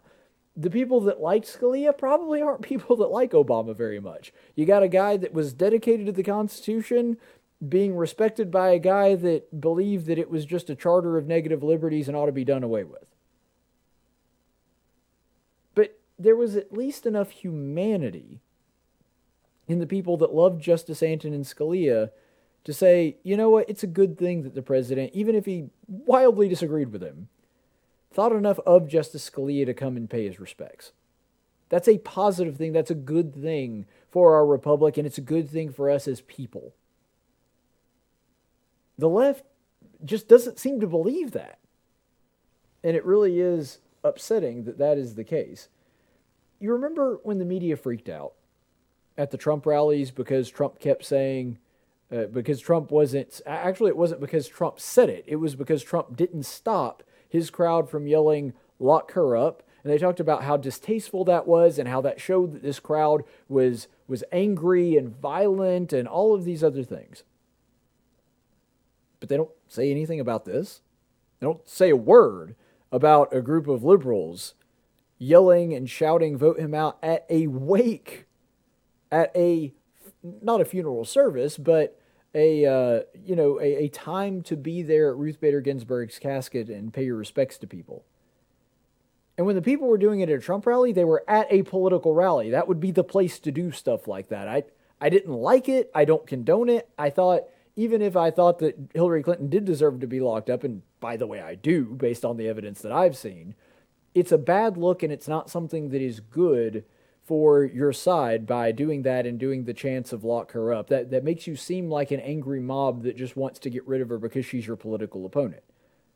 But this is the same thing going on. It's something that's supposed to be a very somber, emotional event, and they can't get past their own hatred of the man long enough to just keep their mouths shut and pay their respects and think, well, we're here for something bigger than my political squabbles with the big orange man at the top of the stairs here.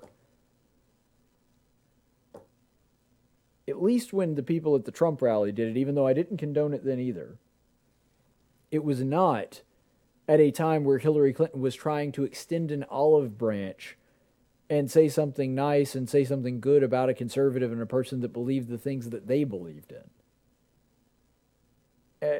The media double standard here is just horrible, and it does show why we're so broken as a country, to be perfectly frank. These people do not care about Justice Ginsburg. They do not care about her family or their feelings. Because I got to tell you, if I were one of Ruth Bader Ginsburg's kids or grandkids or nieces or nephews, and I'm seeing this, I'm heartbroken over that. Seeing that people turned this into basically a political shouting match at my mom or at my mom or my sister or whatever. I don't know exactly what her extended family looks like now, but I'd be horrified by the prospect that is going on at my loved one's service there. I don't know. I'm frankly a little bit speechless. It's just really sad to see that we've reached this point in our society. Let's go to the Daily Dose of Stupid. I need something to make me chuckle here. No, you messed it up. You're stupid. Okay, for today's Daily Dose of Stupid, I am trying something that is pretty darn ambitious. It's a sextuple dose of the Daily Dose of Stupid, which sounds a lot dirtier and, much more enjoyable than it actually is going to be. But it means 6. So I have 6 stories here, and I'm going to rapid fire through a whole bunch of them. I'm going to get as many of them done as I possibly can because, guys, this was a stupid week. There was a lot of stupid going around. I don't know if we had an outbreak of stupid and people weren't social distancing enough to keep from catching the stupid, but man, there was a lot of stupid this week, and so I just had to go over a bunch of these stories. I'm going to hit them as fast and hard as I can. The first one is Uncle Ben's rice. So in the wake of all this, Uncle Ben's announced that they were going to reevaluate what their name was and what their branding was going to be. Well, they finally came up with something to change Uncle Ben's rice. And you can see this graphic here in their official announcement. We listened. We learned. We're changing. Moving forward, Uncle Ben's will be known as Ben's Original. So apparently the word uncle was the problem with Uncle Ben's rice? Is it not okay for black people to be uncles now? I thought it was so dumb because you look at the guy on the Uncle Ben's rice, like, wouldn't you want to eat rice at that guy's house? Doesn't that just look like an old-timey dude that would make, rice or jambalaya or something else containing rice, maybe some a rice with some chopped steak and gravy over it, and that would be pretty darn good. That's why the branding worked. It's because people liked that. Apparently now, it's racist to have black people, especially ones with the uncle moniker on there. It's racist to have that on food, and now only white people can be food mascots. Well, good job, guys. We finally figured out what white privilege actually is. Apparently, white privilege is the ability to either be an uncle or to be a food mascot on a food product. Only white people can do that. Now, we've solved racism over the white privilege is the privilege to be the mascot of food. And so I guess we've solved all of that now. And apparently it's also racist to be an uncle. So if you are an uncle, regardless of your color, you are racist. Remember that. Let's go ahead and move on to the next one. There was a peeping Tom that was attacked in a South Carolina Cracker Barrel. So this is a weird one, but stay with me here. Apparently what was going on is in the girl's bathroom, he was hiding out in one of the stalls. There was a 15-year-old girl that went to go in the bathroom and do her business. Now, frankly, obviously it's disgusting that a grown man is wanting to peek in and look at a 15-year-old girl regardless of the circumstances, but I've also found it really gross that some of these voyeurs will do so specifically when women are going to the bathroom. Like, to me, that's a huge turnoff. It wouldn't matter if it was the most attractive woman in the world. If you had, Gal Gadot, and you're like, hey, you want to watch Gal Gadot go into the bathroom? I'm like, no, that's gross. I don't want to see that at all. It doesn't matter how hot she is. If she's going to the bathroom, I don't want to see it. So that's one thing that's really weird. You've already got some stupid interlaced in all of this. But anyway, this pervert, you could understand why he doesn't care about that, considering how perverted he is. So this pervert does this, and he slips his head underneath the stall and tries to get a look at this 15-year-old girl. So the 15-year-old girl, understandably, is very freaked out, and she goes outside the bathroom and tells her dad that there was a man in there trying to take a look at her. So dad goes and gets a female employee of the Cracker Barrel. Remember, this is in South Carolina. That's going to be important later. And he brings the female employee there. She goes into the bathroom, flushes the guy out, basically, and then he comes out, and then the dad, he tries to leave. The dad tries to hold him there. The guy tries to get away. And so the dad basically yells out what is going on to the crowd there in Cracker Barrel, and a whole bunch of other dads and the man's son apparently all join up and start chasing this guy. They create a posse. So this is just like an old-timey Western. They get a posse together to chase down this peeping Tom. And they finally do get him. One of the guys punches him in the face to get him to stop running. And the mob of dads. So good dads out here, by the way. Awesome. You've definitely earned yourself some dad points for this whole event that's going on here. So the dads basically wait out the police showing up, and then they wind up arresting the guy. It turns out this guy was quite a piece of work. He's a 53-year-old registered sex offender named Douglas Lane of Charlotte, North Carolina. So I'm not sure what he was doing in South Carolina. I guess just passing through.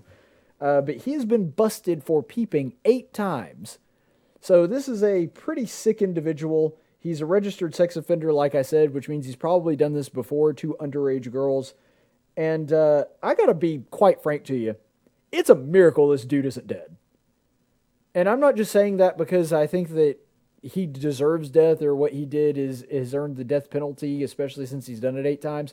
I'm just shocked that when you're talking about somewhere in the South, that nobody had a gun and just killed the guy. That really is a miracle, because if he's fleeing the scene of the crime and all of that, I really don't see how somebody didn't pull out a gun, especially considering he was trying to take a look at a 15-year-old girl while she's going to the bathroom and just kill the guy. Furthermore, he's in a Cracker Barrel. I mean, if there's a place where about half the people that are eating there probably have a gun on them, it's a Cracker Barrel. Furthermore, even if you just happen to find the one weird Cracker Barrel in South Carolina where nobody happens to be armed at the time, it's a Cracker Barrel. You have no shortage of rusty old farm tools just hanging around. How does this guy wind up doing this without getting a pitchfork through the face? Like, that's what I'm surprised about. So, if you really want to pinpoint the stupid in this daily dose of stupid, it's, if you're going to do this, as horrible as it is, and I'm not trying to give tips to perverts here, but seriously, if you were going to peek in on women and try to get a look to get your jollies or whatever, sick people like this want to do, you don't do it in a Cracker Barrel in South Carolina. It's a miracle this dude is still alive today. Anyway, another story that came up this week with a hefty dose of stupid, Andrew Cuomo. So Andrew Cuomo puts out this tweet about wearing masks. So this is Governor of New York, Andrew Cuomo. Not wearing a mask is just dumb. let's just say that not wearing a mask is dumb. Let's ignore all the science and the data that says that, at best it's mixed as to whether or not they are effective. Pretend that's not a thing for a second. Andrew freaking Cuomo tweeting out, well, not wearing a mask is dumb. Not as dumb as sending COVID-positive patients into buildings filled with old people.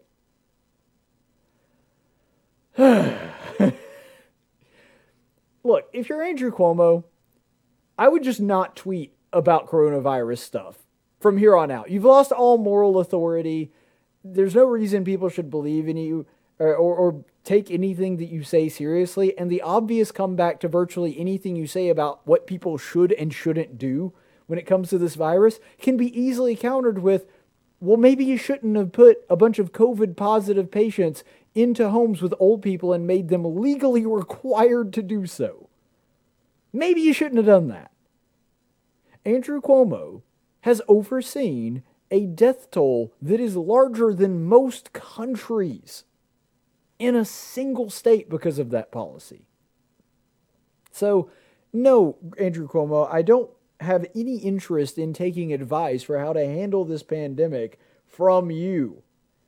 The next story, Alyssa Milano apparently called the police to come rescue her this weekend, which isn't really a big deal until you remember that Alyssa Milano a couple months ago was calling for the defunding of police. So there is a pretty thick irony going on in there that the very person that was like, we need to defund the police and no more police anymore, had to call the police when she felt unsafe because apparently there was a 40-year-old man roaming around there with an assault rifle, except when they investigated it, turns out it wasn't a 40-year-old man, it was a teenager, and it wasn't an assault rifle, it was a BB gun, and he was just killing squirrels. So apparently this was happening near Alyssa Milano's house. There's some dispute and they weren't able to prove whether or not it was actually Alyssa Milano's husband or the neighbor that called about this. But either way, Alyssa Milano claims that the 911 was originally contacted by the neighbor told them, and then they called 911 to follow up.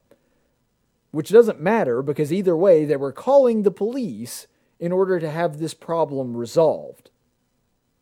Like, who called first is really completely irrelevant. This is what she used as her defense when she saw that the Daily Wire and other right-wing news publications started coming out and pointing out her obvious hypocrisy here.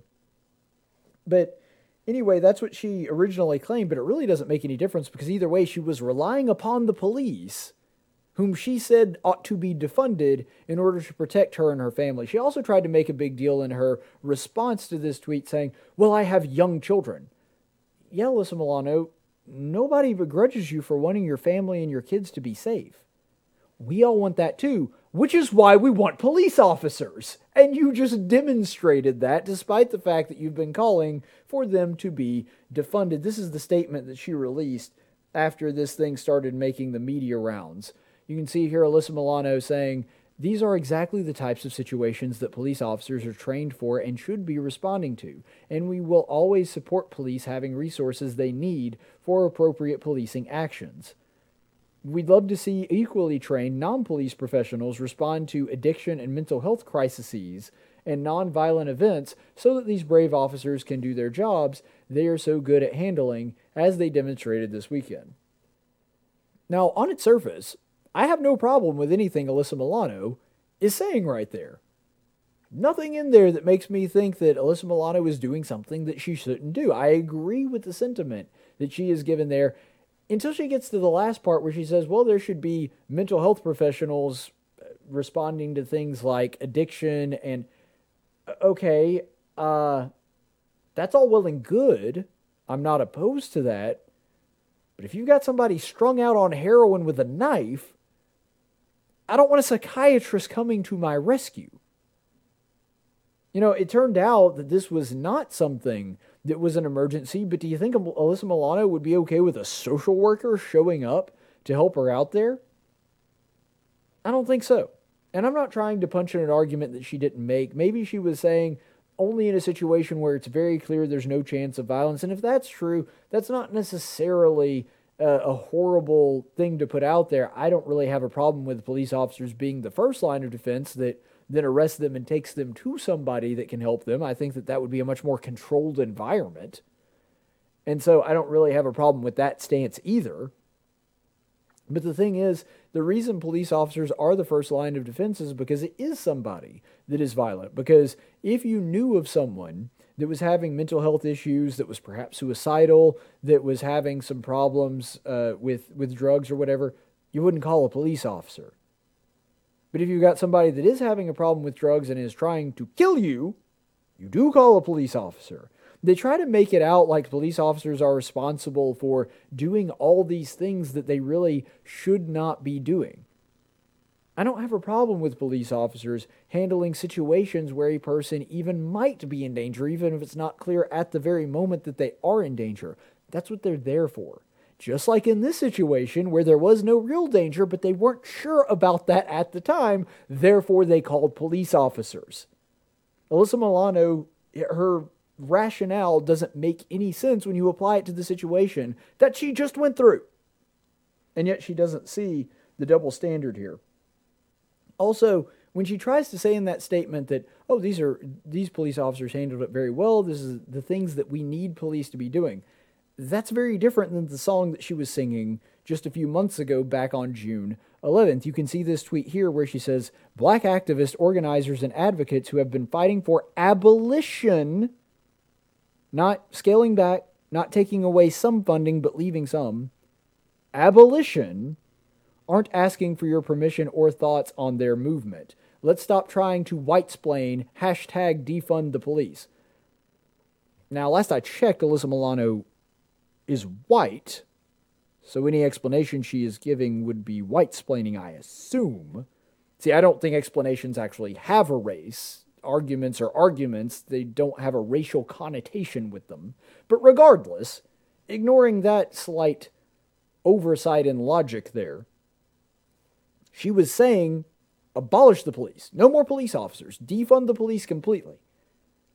You see, Alyssa Milano doesn't mind changing her mind and completely doing a 180 on the principles that she used to hold as long as it benefits her in the moment.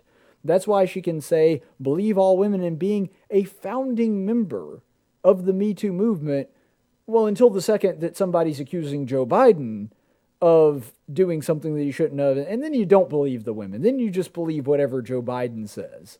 Because, you want to vote for the guy and you've known him for a long time. And so then you don't believe the women in that situation. You believe women until you don't believe women. And it's the same thing here. You defund the police until all of a sudden you need the police and it's convenient for you to have police. Therefore, it's okay to want police. You see, this sort of illustrates an underlying principle in the minds of leftists anyway.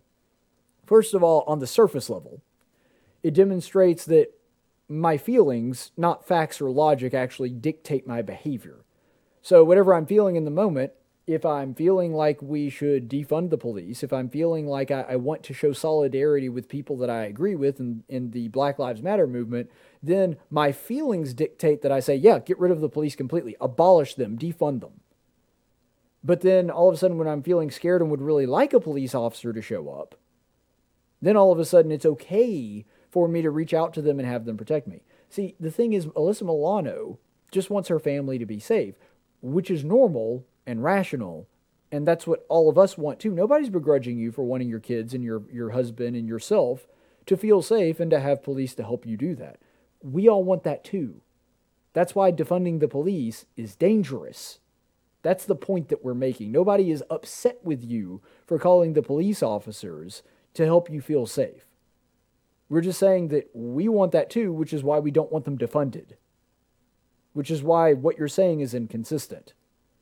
And then it shows the larger and more important underlying problem with her ideology as well, which is communism, or socialism, whichever one you'd rather use, is for the people, the masses, the peons living out there in the heartland. It's not for me. You see, communism isn't for the communists, it's for the people. Joseph Stalin did not live like a communist. He had drab clothing, but he ate immaculately, he never missed a meal. When you've got Maduro down there in Venezuela, He's down there snacking on empanadas while his people are killing dogs and zoo animals just to have enough meat to survive.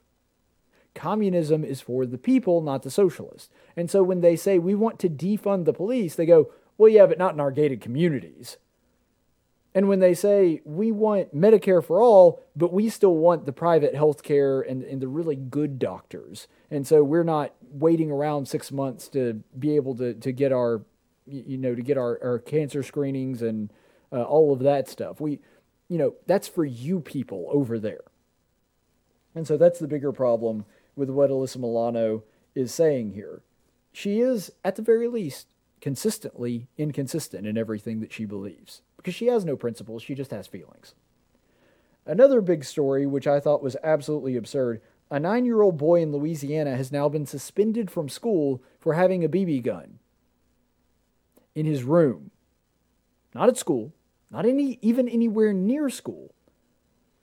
They were doing a distance learning thing, and it just happened, and he wasn't like brandishing it, he wasn't threatening anybody with it. What happened is, he was there at his virtual classroom on a webcam with his computer, and his brother comes behind him, and the gun is in his way.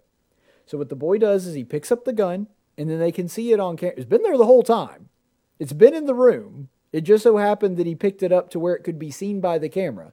It's amazing that the camera didn't, the BB gun, which is not an actual gun, didn't kill any of the students despite the fact that they were miles apart from each other in their own homes. It's a miracle that no one was hurt because this was such a dangerous situation. So anyway, he picks up the gun and he sets it next to a chair, and then his teachers threw a fit and all of this, and it's in his room though.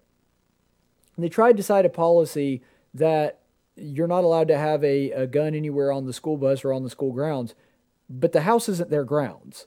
It's their house.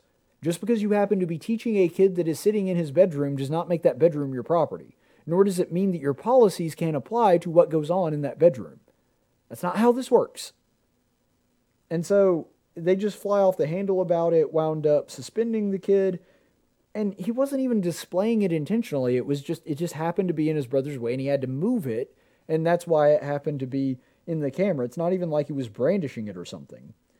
And now he has been assigned I'm not making this up, I swear. He has been assigned a social worker because of all this. And this is going on his record because he's suspended now. So they have to put it on his record that he is suspended. And the reason that he is suspended is for having a gun on school grounds, even though it wasn't a gun and it wasn't on school grounds. We have gone bat crap crazy. This is a level of stupid I have not seen in a while, and I do a daily dose of stupid on, well, not a daily basis anymore since we moved to just 2 days a week, but all of this is happening, and then afterwards, they had all the students write a letter about it. You ever seen a kid that believes that he's sick all the time and that every little thing is a huge deal, and you can't understand why the kid is like that until you meet their parents and realize that their parents are like that and they indulge the kid, so every little thing that happens that is wrong they think is some kind of serious ordeal that is life-threatening to them. That the parent is a hypochondriac, so they make the kids into a hypochondriac. That's what's going on here. Part of the reason that guns are viewed the way that they are by society is because you have teachers like this that flip out at the mere sight of a thing that they think is a gun. That they are so averse to it that they freak out at the slightest. I mean, you can say the word gun and they'll like duck and cover. And because of that, and because they treat this as some kind of giant traumatic event that all these kids should be traumatized over, and they make them write letters and give them counseling and all this stuff, because they make it a big deal, the kids believe it's a big deal even though they initially didn't. The kid, could be like, well, it's, just a BB gun, not a big deal. But they try to convince the kid that it's a bigger deal than it is, and so the kid plays into that because that's what he's being told by the adults in the room. And so this whole thing is absurd, but ultimately the goal of it is to teach kids to be afraid of guns, anybody with any kind of gun, even if the gun isn't dangerous or they're not in danger. You see, that's kind of underlying the whole gun control debate in America anyway. It's not that most of the people that support gun control are in danger of being shot by anybody, or that they are in danger of they don't see guns on a regular basis, they're not threatened by guns or anything. It's merely the phantom idea that there is a person out there that has a gun that might potentially hurt them, even though they're a good person and would never hurt anybody. That alone is enough to make them afraid, and they're trying to teach these kids to do the same. The mere idea that a person has a gun should scare them. And that's what they're trying to do here. And finally, the sixth news story in our marathon Daily Dose of Stupid: Trump will not peaceably transfer power. That's the most recent narrative that is coming out of the blogosphere and the mainstream media. So this is the clip that they are saying where it proves that Trump has no intention of giving up the election and giving up the presidency, even if he winds up losing the election in November. Win, lose, or draw in this election, will you commit here today for a peaceful transferal of power after the election? There has been rioting in Louisville. There's been rioting in many cities across this country, red and your so-called red and blue states. Will you commit to making sure that there is a peaceful transferal of power after the election? Well, we're going to have to see what happens. You know that I've been complaining very strongly about the ballots, and the ballots are a disaster. I understand that, but people are rioting. Do you commit to making sure that there's a peaceful transferal of power? We want to get rid of the ballots, and we'll have a very peaceful. There won't be a transfer, frankly. There'll be a continuation. The ballots are out of control. You know it. And you know who knows it better than anybody else? The Democrats know it better than anybody else. Go ahead. Now, here's the thing. Trump's not the most eloquent speaker. He's not precise with his words. He tends to speak in word salads. We all know this. We know this because he's been doing this since 2015. Actually, he's been doing it for decades before that, but we've been paying attention, at least if you're in the political sphere and didn't really watch a whole lot of non-political TV like I did before all of this is taking place. Since President Trump has been in the political sphere, these media types should have learned that President Trump is not going to give you a precise one-word answer that you're asking for, like most politicians will at least try to do on some occasions. See, normally, if you had a politician that is very polished and trained in this kind of stuff, and he doesn't give you that clear, concise, one-word answer of that, they take that to mean that he's dodging the question. And normally, they would be right. But the reason that I don't think this is happening with Trump is twofold. First of all, he actually hints at, he just never actually completes the sentence, that he actually is going to do a peaceful transfer of power if he winds up losing the election. He says there, again, doesn't complete the sentence because he speaks in word salads, but he says, you're going to see you get rid of the ballots and you're going to see a very peaceful transfer. And then he just stops and goes off on a tangent about, you're not going to see a transfer, you're going to see a Trump victory, giant neon Trump 2020, I'm going to be your president. Elaborating a little bit. But he goes off on that because he wants to convey the message that he's going to win the presidency, which is a very Trumpian thing to do. But he was saying it's conditional. And this is the second part of this. He wasn't saying that there will be no peaceful transfer of power. He's saying it looks like this thing is going to be rigged. And because of that, you will see a peaceful transfer of power. If it's done fairly, you're not going to see it if it's not. He's putting a condition on his answer. And the truth of the matter is, and it's probably going to wind up being the opposite because of the mail-in ballots, you would actually see, potentially, if the Democrats get away with this, that what you would see is initially it would look like Trump won on election night, and then you would see votes starting to trickle in afterward. All President Trump is saying, hey, if it's done fair, then yeah.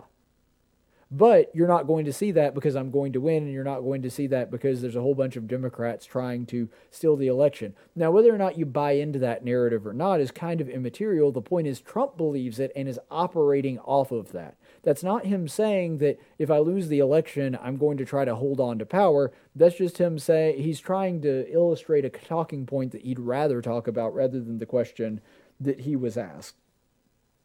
And the thing is, Trump, by his very nature, is very reactionary. And what he's reacting to is not the question itself. He's reacting to the subtext going on here. because he knows that the reason that this journalist is asking the question. And I would rather the president take things denotative instead of connotative, quite frankly. I would rather a president that responds to the question itself, not the person asking it or the reason that they're asking it. But we all know that the reason this journalist is asking this question is because there are a whole bunch of people that are saying Trump is literally Hitler and he'll hold on to his power no matter what. Even if he loses the election, he's going to try to stay in office. That's the reason that this question is being asked in the first place. What's hilarious, though, is despite the fact that you have the former Democrat presidential candidate Hillary Clinton saying that Joe Biden should not concede under any circumstances, and by the way, still hasn't conceded from the last, she's still going around telling people that she won that election, but still hasn't conceded from 4 years ago when she lost.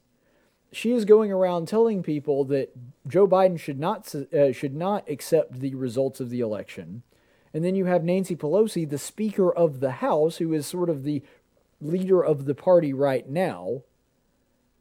She is going out and saying that Joe Biden shouldn't accept the results of the election. You notice that nobody is going up to Joe Biden. No reporters are going to Joe Biden and asking, so, if it turns out you lose, are you going to accept the results of that? Nobody's asking that question to Joe Biden.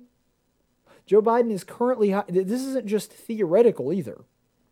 Joe Biden is currently hiring several attorneys, actually a couple hundred, around the country, just in case he winds up losing the election, to look at the results. That's not inherently a bad thing. I mean, if I were running for president, I would want to make sure that the election was done fair as well. But word around the water cooler in Washington is what he is doing that for is specifically to be able to challenge the results if he winds up losing. And yet nobody is asking Joe Biden, hey, are you going to adhere to the results of the election? Are you going to concede if it turns out President Trump winds up beating you in the election? Nobody's asking that question because they have no interest in doing so. That's the problem with the media. And, you know, this whole thing is pretty rich, but unfortunately it's what we've come to expect from the media. There's a completely different set of standards for one politician than it is for a politician that they actually like or that they want to win an election. Let's go to the Chaplain's Report. In 1775, the Continental Congress created the Chaplain Corps. Under the command of General George Washington, each soldier was required to attend worship service every Sunday. While other armies advanced on their feet, Washington's troops advanced on their knees. It's time for the Chaplain's Report with Caleb Colquitt on tactics. Chaplain's Report, we will be continuing the series that we've been doing in 1 Samuel. And this is it. This is what we've been building to these many weeks where we're talking about Goliath. This is the big battle which takes place in 1 Samuel 17, verses 48 through 49, where it says, Then it happened, when the Philistine rose and came and drew near to meet David, that David ran quickly toward the battle line to meet the Philistine. And David put his hand into his bag, and took from it a stone, and slung it, and struck the Philistine on his forehead. And the stone sank into his forehead, so that he fell on his face to the ground. So, first of all, this is history's first critical hit. So, if you're an RPG gamer like me, you know what that means. It's just happen to hit in the right spot, and then the giant comes tumbling down. So, you know, David's courage that we've been talking about, going into battle with nothing but a slingshot, not needing armor, not needing a sword, relying on God as the one that is going to thrust him to victory in this battle, wound up working out quite well for him. And I think it's important to note, all David needed was a rock. That's it. God has a habit of doing the extraordinary with the ordinary. Think about this. At the time of the Exodus, Egypt was the most powerful country on planet Earth. It would have been like Rome at the height of the Roman Empire, or the British Empire in the 15 and 1600s, or America is today. This is the most powerful country on Earth. God took it down with one dude and a stick. Literally a stick. And now, when Israel is faced with this overwhelming threat of the Philistines, and this little tiny nation of God's people is confronted with a 9-foot giant, God sends a teenage boy and a rock. That's God's plan. And what's even more astounding is it actually works. Because God is God. And that was the point of this whole thing anyway.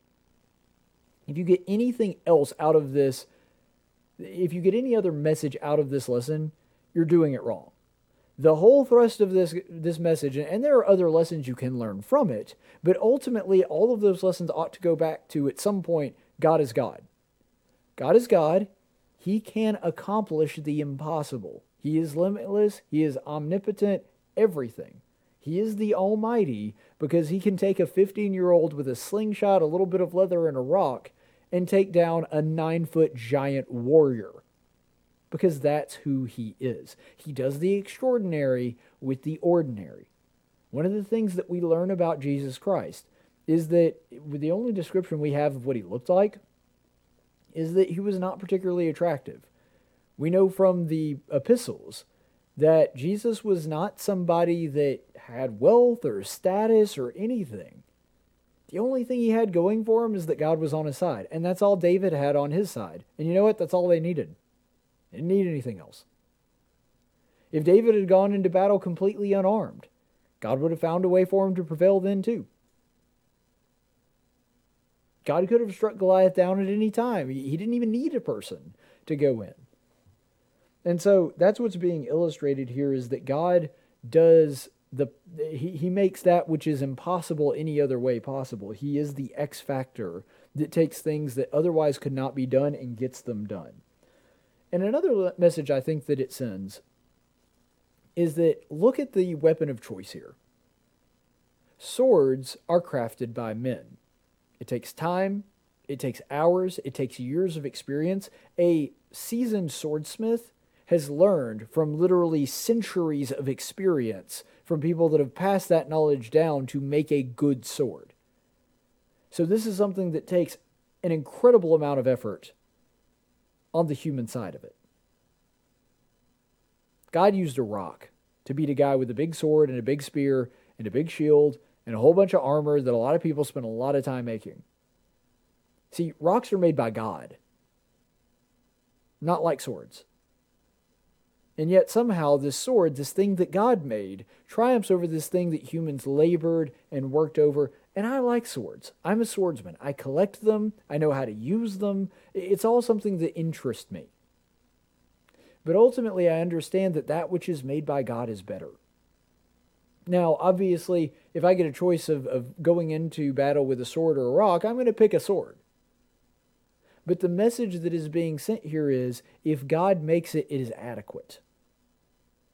You see, sometimes human beings fight and toil and work and slave, and they will create something that is very good, but it is still not the same as something that God made. I mean, look at artificial intelligence. We have been working nonstop for years trying to reach artificial intelligence, and we're probably not that far off. We may get there in a decade or two. Maybe even sooner, who knows? But it's still something that we're trying to copy from God. Because of my job, I'm really into cameras. And it's so great that we have high-tech cameras that are relatively cheap now, that you can watch something in 1080, full high def, that we have these high def cameras that even normal people can afford. They're still not as good as the human eye. Think about it. The human eye, granted, it'll gain some wear and tear over the years, and you may need a doctor to help keep it sustained, but do you know of any other camera that sees in perfect HD, for 80 years and is self-cleaning? It comes with its own lens cover. I mean, everything that human beings make, it's just trying to imitate something that God already did. God's creations are better. And that's one thing that is being put on display here as well. It's a tangential thing, but I think it's also important. We'll see the results of this battle as well in 1 Samuel 17, verses 50 through 51. Thus David prevailed over the Philistine with a sling and a stone. And he struck the Philistine and killed him, but there was no sword in David's hand. Then David ran and stood over the Philistine and took his sword and drew it out of its sheath and killed him and cut off the head with it. When the Philistines saw that their champion was dead, they fled. You know how embarrassing it is to get killed with your own sword? I just mentioned that I've studied swordplay a little bit. I'm, not an expert or anything like that. And if I had somebody that really knew what they were doing, I'd probably get myself killed. But the point is, I've studied it a little bit. Believe me when I tell you, the most shameful thing that can happen to you as a swordsman is to die by your own blade. Because that means either you were so unskilled that somebody was able to remove your sword from you, take it away from you, or to position their own sword in such a way that they made your own blade hurt you. Which is more of a testament to your incompetence than their skill. And so, because of that, Goliath not only dies, but he dies in basically the most embarrassing way possible. First, he gets knocked out by a little kid with a slingshot, and then after that humiliation, the way that he actually dies is that same kid goes and picks up his sword and cuts his head off with it. This is by far the most embarrassing way that a warrior, somebody who prides himself as being skilled with a sword, can possibly die. And by the way, this is not only applies to swords and doesn't only apply to Goliath. We see this happen in other places in the scripture as well. Think about, for example, the hanging gallows. If you know anything about the story of Haman, he had a gigantic 50-foot tall gallows built for Mordecai because he wanted to kill God's people. And spoiler alert for a story that's now several thousand years old, what winds up happening to Haman is that Esther, the queen, turns against him, and he winds up hanging on the gallows that he himself made. He made the gallows for his enemies, and what wound up happening is he got hung on his own gallows. This happens in Egypt too. The pride of Egypt was the Nile. And what's the first thing God does when he sends Moses to free his people? Turns it into blood and makes it useless. In fact, makes it worse than useless. He actually makes it a blight on the land. Because it stinks, and then eventually the frogs come up out of it, and that becomes another plague. Then you've got, lice and flies flying around. The thing that was their saving grace, the pride of Egypt, the Nile River, became the source of their demise. And there's other Bible stories I could allude to, but you get the idea. God uses people's own sword against them when they're wicked and refuse to do what he asks them to over and over again, because it's an embarrassing way for them to meet their end, and it also shows his own superiority. He's saying, I am God, and all of this stuff that you're using, all of this stuff that's benefiting you, eventually I made it. Like even the sword, even though I'm sure it was crafted by some kind of Philistine blacksmith, well, God made the metal. God created iron and carbon and all the other things that you need to make a sword. And so eventually, no matter how good the craftsmanship is, God's responsible for it at some point. And when you try to use the things that God has blessed you with to hurt other people, normally what he does is he turns that blessing around on you. And that's what we're seeing here in this particular passage. One other point that I wanted to make as well is that why did the Philistines all run away when one guy got killed? They still have the advantage. They still have a great big army. Why are they so scared of this? Because the Philistines put their trust in their weapons and armor just like Goliath did. Goliath's trust was not in God. It was in his size, his muscle, and his armor and his weapons. But just like David has just illustrated in the verse that we looked at last week, or Tuesday, his faith was in the living God. All the Philistines' faith was in these material things that they could see, and the second that protection, that illusion of protection goes away, and they see their champion, who had the best armor and the best weapons, get taken out by one little kid with a rock, all of a sudden they understand, oh man, that trust that we had put in all of that stuff is not real reliable.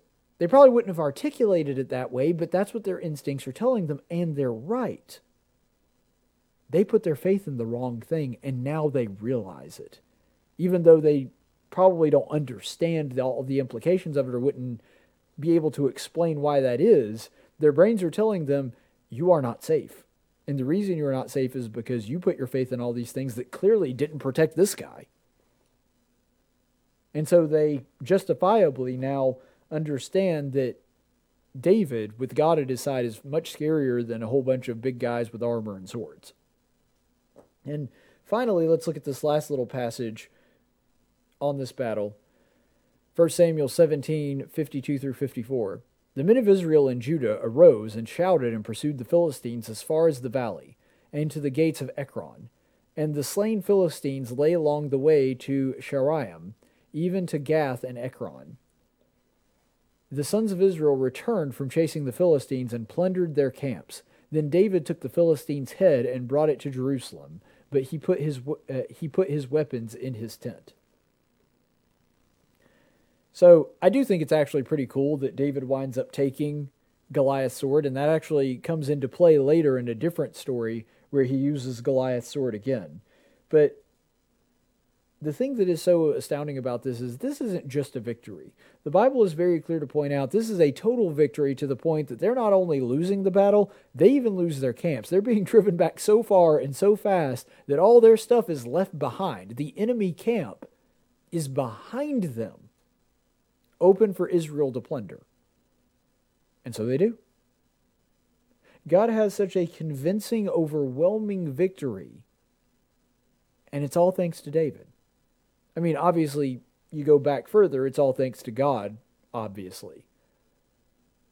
But God only needed to have one very brave person to stand up and say, I will stand up for what I believe in. I will stand up to defend God's name. And the second that he did, overwhelming victory, to the point to where the Philistines are terrified and the Israelites are emboldened. You see, if this thing had happened without David, maybe even if the Philistines weren't afraid, the Israelites had become emboldened enough that they would have won the battle anyway. That's a possibility. We don't know that for sure, because it's a what-if situation. But the thing is, it took one person to encourage everybody else. Only one. So when God's people aren't doing what they're supposed to be doing, when you look around and you see God's people are afraid, or they're engaged in things they should not be engaged in, or they're just not acting the way that God would want them to act, and you're like, this is terrible. Keep in mind that God only needs one person to fix that. You can be that person. Will it be scary and uncomfortable? Yeah, I'm pretty sure it's going to be. I mean, that's what happened with David. He had to face somebody that he, on paper, had no chance against. And yet that very same boldness is why we honor him even to this day, thousands of years after he's been dead. It's because he had the faith that inspired the people around him.